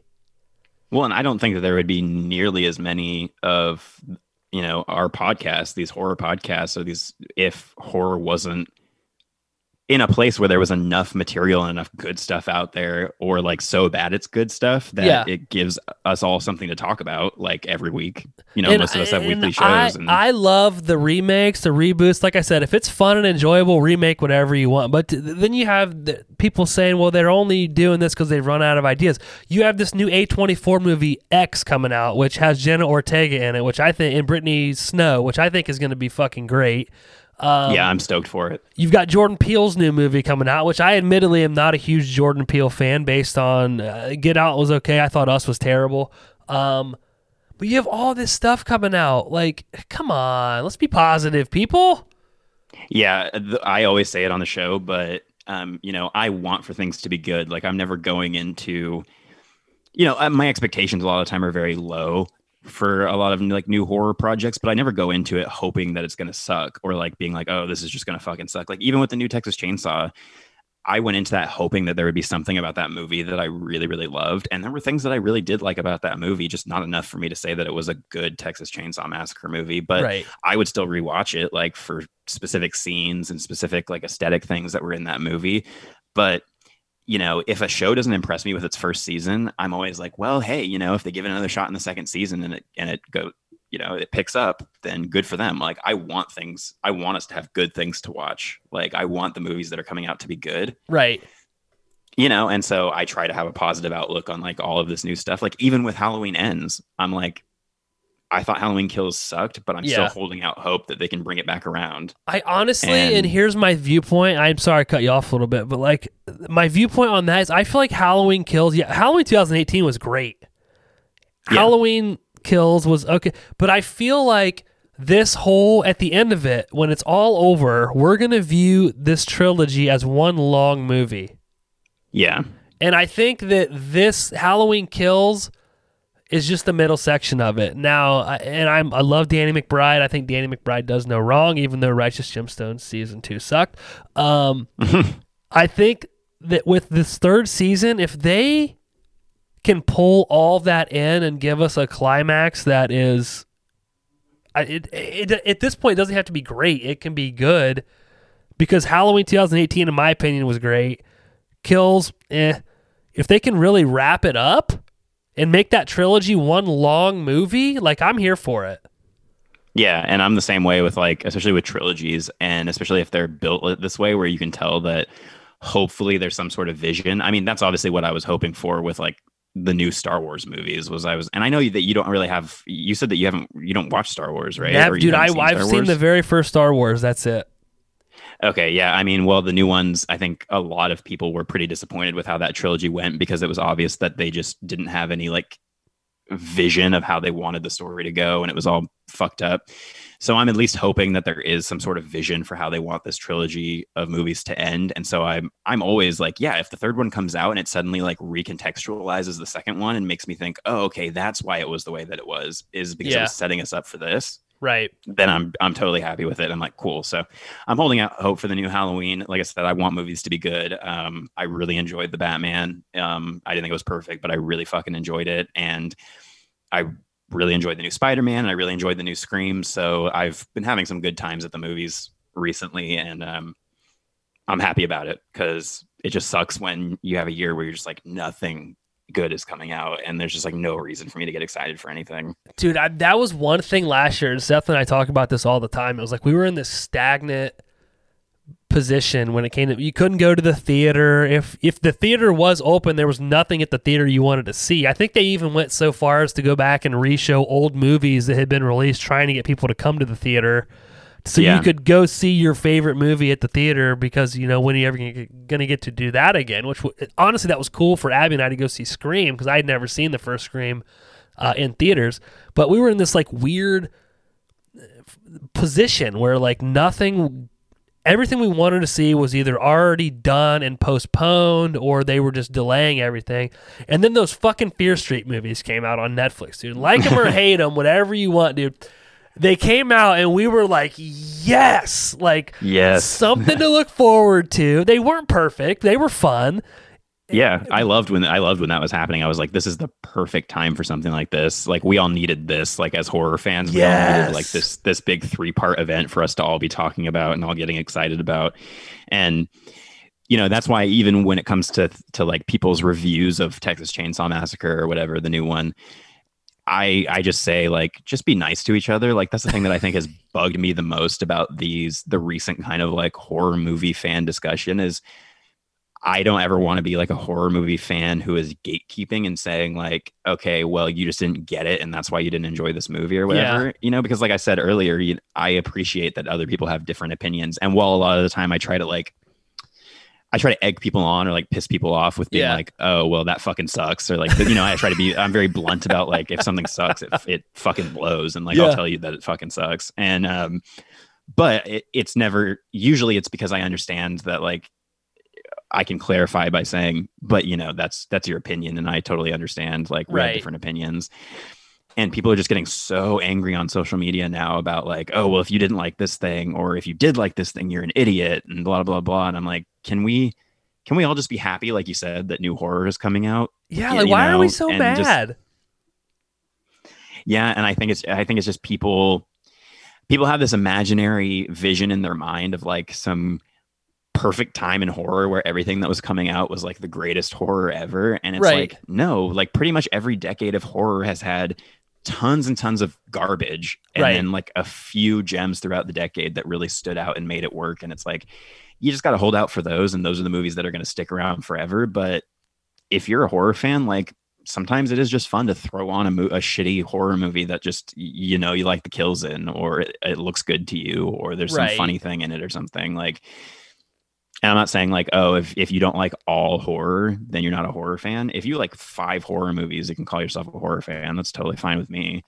I think horror is different to everybody. Felicia and I had this conversation that horror is different to everybody. And there's people that say, oh, I don't like horror movies, but then they like, I don't have a good example off the top of my head, but like, that could be considered horror. If it's scary to you, that's horror, right? It's whatever your fear derives from, and that's what scares you. It may not be the slashers. Like, for instance, our group is completely different. I love the slasher, corny horror comedies. Seth likes the paranormal stuff. Jess is really into also the paranormal stuff. But it's like there's so many different things. But we're so tribal by nature that like we have to cling on to that one thing. That I like slasher movies and you like gore fest movies or paranormal movies, and we can't agree on anything. And it's like, that's stupid.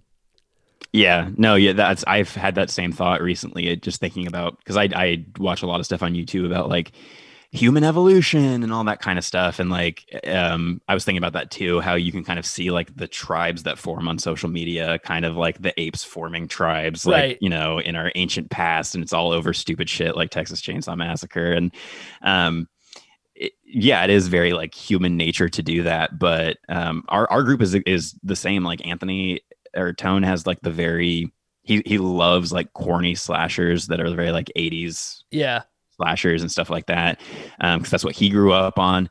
John is like a sucker for anything that's like really high concept, so like he is the biggest like A24. He's like, the elevated horror guy like Scream talks exactly about. yeah which is something that I appreciated so much about Scream on a rewatch too, is being able to read all the dialogue about elevated horror. I was like, this is so fucking spot on, it's ridiculous. And it all reminded me of John. I was like, John would be the Richie character in this movie. But and then with me, I like really weird stuff. Like if there's something, like I'm the guy who's like, if the movie melted my fucking brain watching it and I like am trying to comprehend how this thing makes any fucking sense, usually it's going to end up being one of my favorite movies of the year. Right.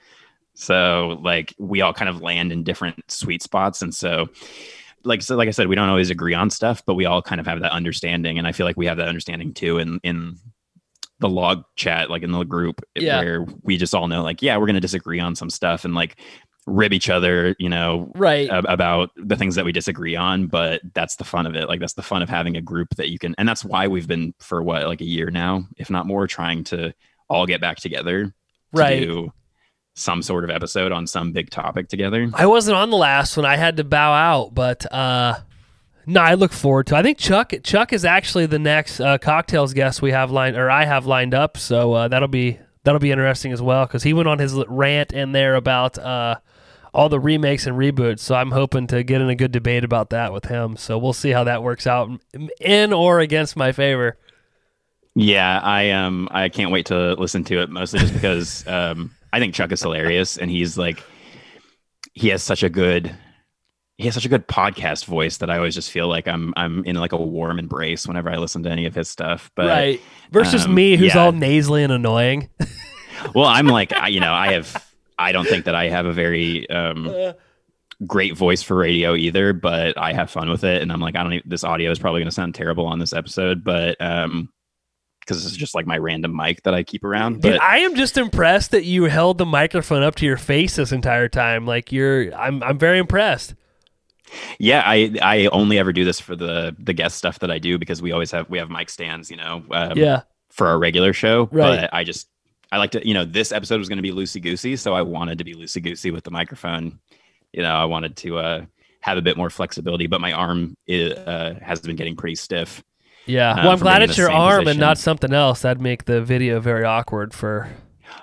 Well, that actually does bring me to a question that I told the guys I would ask you on this. I know we weren't supposed to come up with anything prepared, but before we ended this conversation, I wanted to ask you the classic fuck, marry, kill. Yes.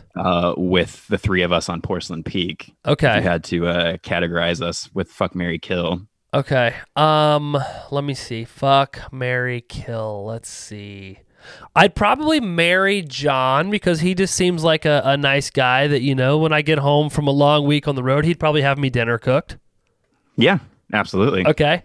I feel like you and I would have a good time, so I'd probably, go one-on-one with you. We could have a good rendezvous. Yeah. And I Tone, totally agree. you and I know this. We've had conversations in the log about it. Tone has some very differing opinions with me, and sometimes when I'm listening to your podcast, he'll go off on a rant about something, and then luckily you chime in and you say something funny, or you argue my point for me. Not that you knew I would argue that point, but and then I'm like, okay, I'll keep listening, to where I was almost getting ready to turn it off. So I'd have to kill Tone because he's killing your podcast downloads. Yeah, no, I mean, I basically brought this up because I wanted, that's a tick in the box of like, we need to get Tone off the podcast because he's just killing the whole thing. Yeah, so I just wanted your opinion on that. No, but that makes me happy that you feel like I voice your opinion on the show. Like, if you feel like I can sometimes come to the rescue like that, because I'll be listening to a show too, and if somebody's just going on too long on something that they're like harping on or whatever, I start to go like, okay, wrap this up, man. Like, wrap this up. And I know it can happen on our show too, because we all like to have our moments on our soapboxes. So I'm glad that like we're pretty good about chiming in with like a dissenting opinion or something. So there's something to love, no matter who you are. Like, one of us will have an opinion or a point that you can latch on to. But and I'm glad that when I make those points, you go, yeah, I'd fuck that guy. That's exactly what I think the entire time. Because again, I listen to a lot of podcasts while I'm driving or working out, which consists of a lot of running or cycling. So yeah, I'm like, the whole time I'm thinking, wow, this guy's really doing it for me. Yeah. And then it gets awkward, especially if I'm in like a gym at a hotel, because then like I gotta like kind of try to get off the exercise bike and like, maneuver. Yeah, because you're already jostling things around. Yeah. Yeah. I totally understand. And that's honestly why I do the show, is just, I mean, that's why I'm the internet darling, is because I'm just in it for the hookups, Yeah, I kind of assume that, honestly, now that you say that. Yeah, I'm in to Porcelain Peak for the porcelain poon, or the peen, either way, whatever comes my way. You know what? I appreciate that in 2022, you're open and honest enough to admit that kind of thing, Anthony. I'm very, I feel like we've really hashed out and opened a lot of great dialogue today, and I hope you feel better about it. Yeah, I feel like I've opened a whole can of worms when it comes to potential future Instagram messages from people who are like, well, I hear you're in the mood for the porcelain poon or the porcelain peen. It's 2022, Anthony. One person may offer you both. You don't know. That's so true. You never know what's going to happen tomorrow. Tomorrow's a new day. And Here's what I do know. Here's what I do know is if your girlfriend breaks up with you tonight, you're going to have a negative review tomorrow. Very true. Yeah, she texted me about an hour ago, and I haven't read the text message yet. And I'm gonna have to get back to her and say, well, I was explaining how I'm in it for the porcelain peen or the porcelain poon, and obviously that's probably going to be the make or break thing. I don't know her at all. I don't even know her name, but I feel like she's in it for the long haul. So I think you're okay. I think you're going to be good. She's actually my first girlfriend who has actually listened to and enjoyed the show. There you go. So I'm like, that's my most natural kind of like, if you want a crash course on who I am, listen to me with my friends when we're just shooting the shit about stuff that we love. So, I never push the podcast on somebody when I'm first dating them, but in my head, I'm always like, if you were curious about who I am, like you're going to get a lot more value out of stalking me on my podcast than stalking me on my Instagram or whatever. Cause I'm not really putting out a front when I'm recording with my friends. And so the fact that she thinks that the show is interesting and that it's funny and she enjoys it and she listens to it, I think I am pretty safe because I say some pretty stupid shit. You and me both. Sometimes I say things and I'm like, should I edit that out? Nah, fuck it. It'll be fine.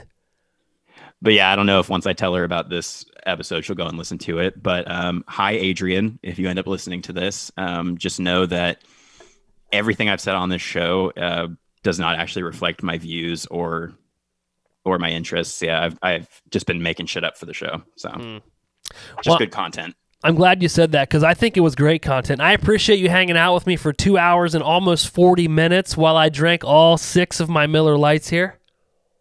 I was curious. I was going to ask you because I did a lot of pre-gaming for this in terms of the weed smoking. I basically had a good high going on for the whole day, and then I kind of like re-upped right before the show. But then the problem with that is that about halfway through this recording, I was already feeling like completely sober again. Yeah. So I was like, you're in a better boat than I am in terms of like you've obviously had a pretty good stream of Miller Lights going. So that's what I do. I bring 6. I talk through the 6. When the 6th one is gone, which this one is, then I call it a night and I wrap it up.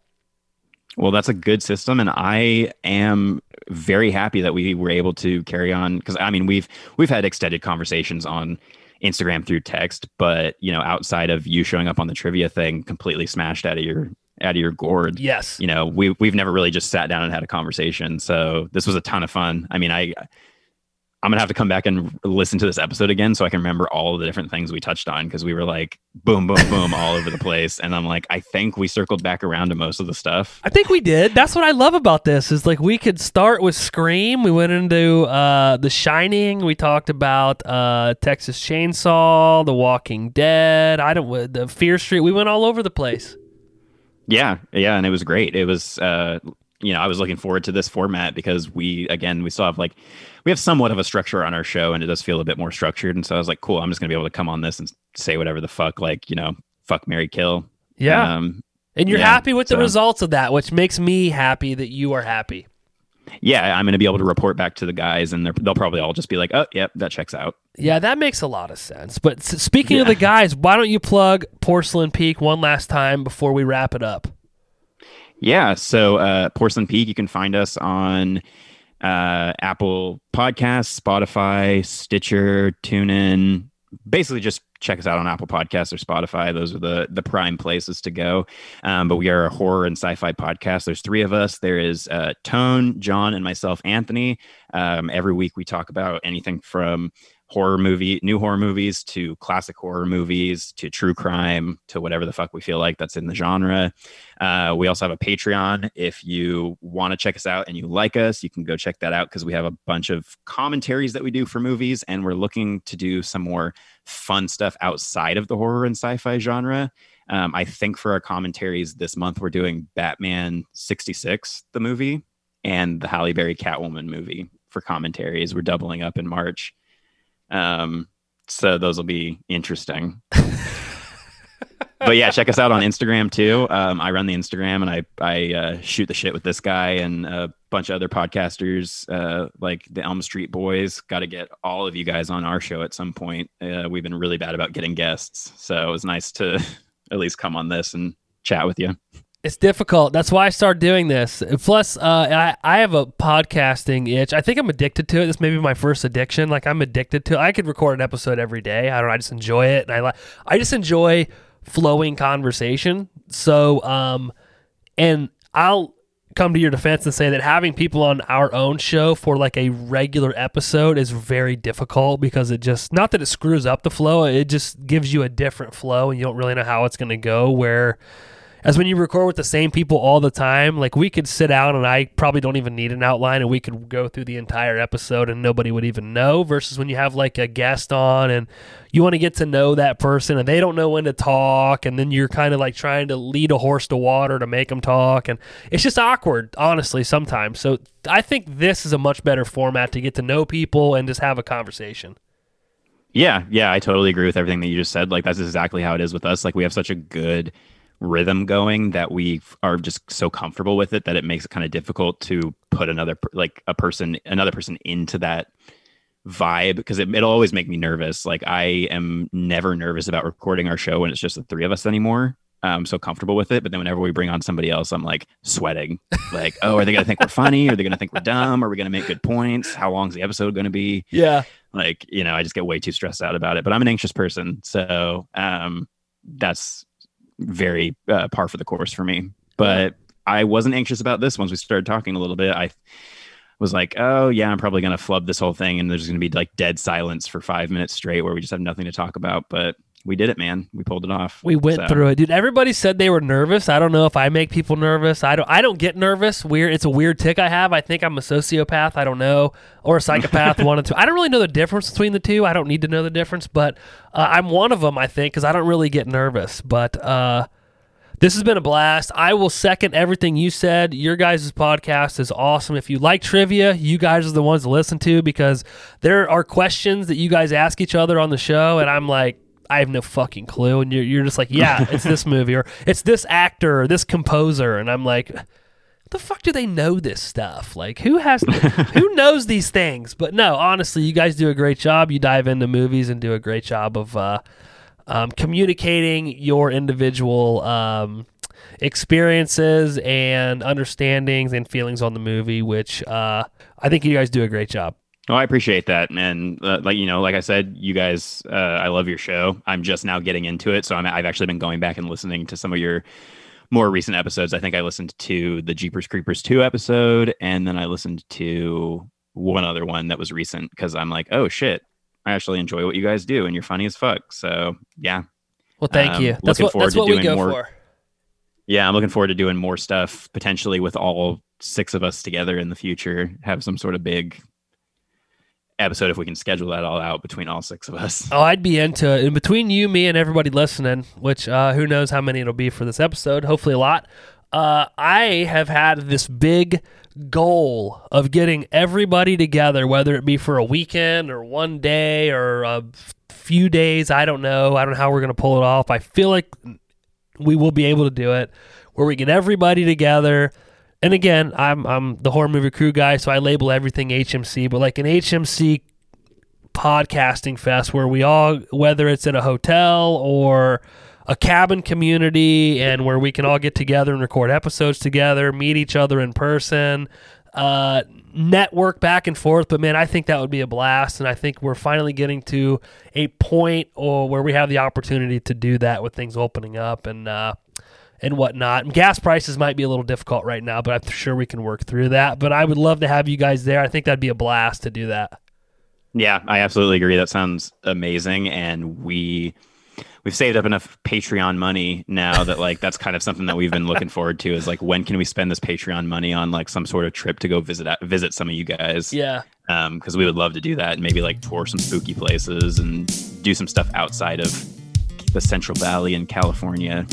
Well, us in Ohio/Canada would be happy to have you guys. But yeah, again, that's my brain works. It sometimes my head doesn't fit in the hat because there's so much shit going on. But that's a goal. Seth and I have been kicking around ideas on how to make it work, and hopefully, I don't know that it's going to be this summer, but maybe next spring or something, we can figure out a way to get everybody together and make that work. But thank you for hanging out with me. I appreciate you coming on, and we're out of here. Bye.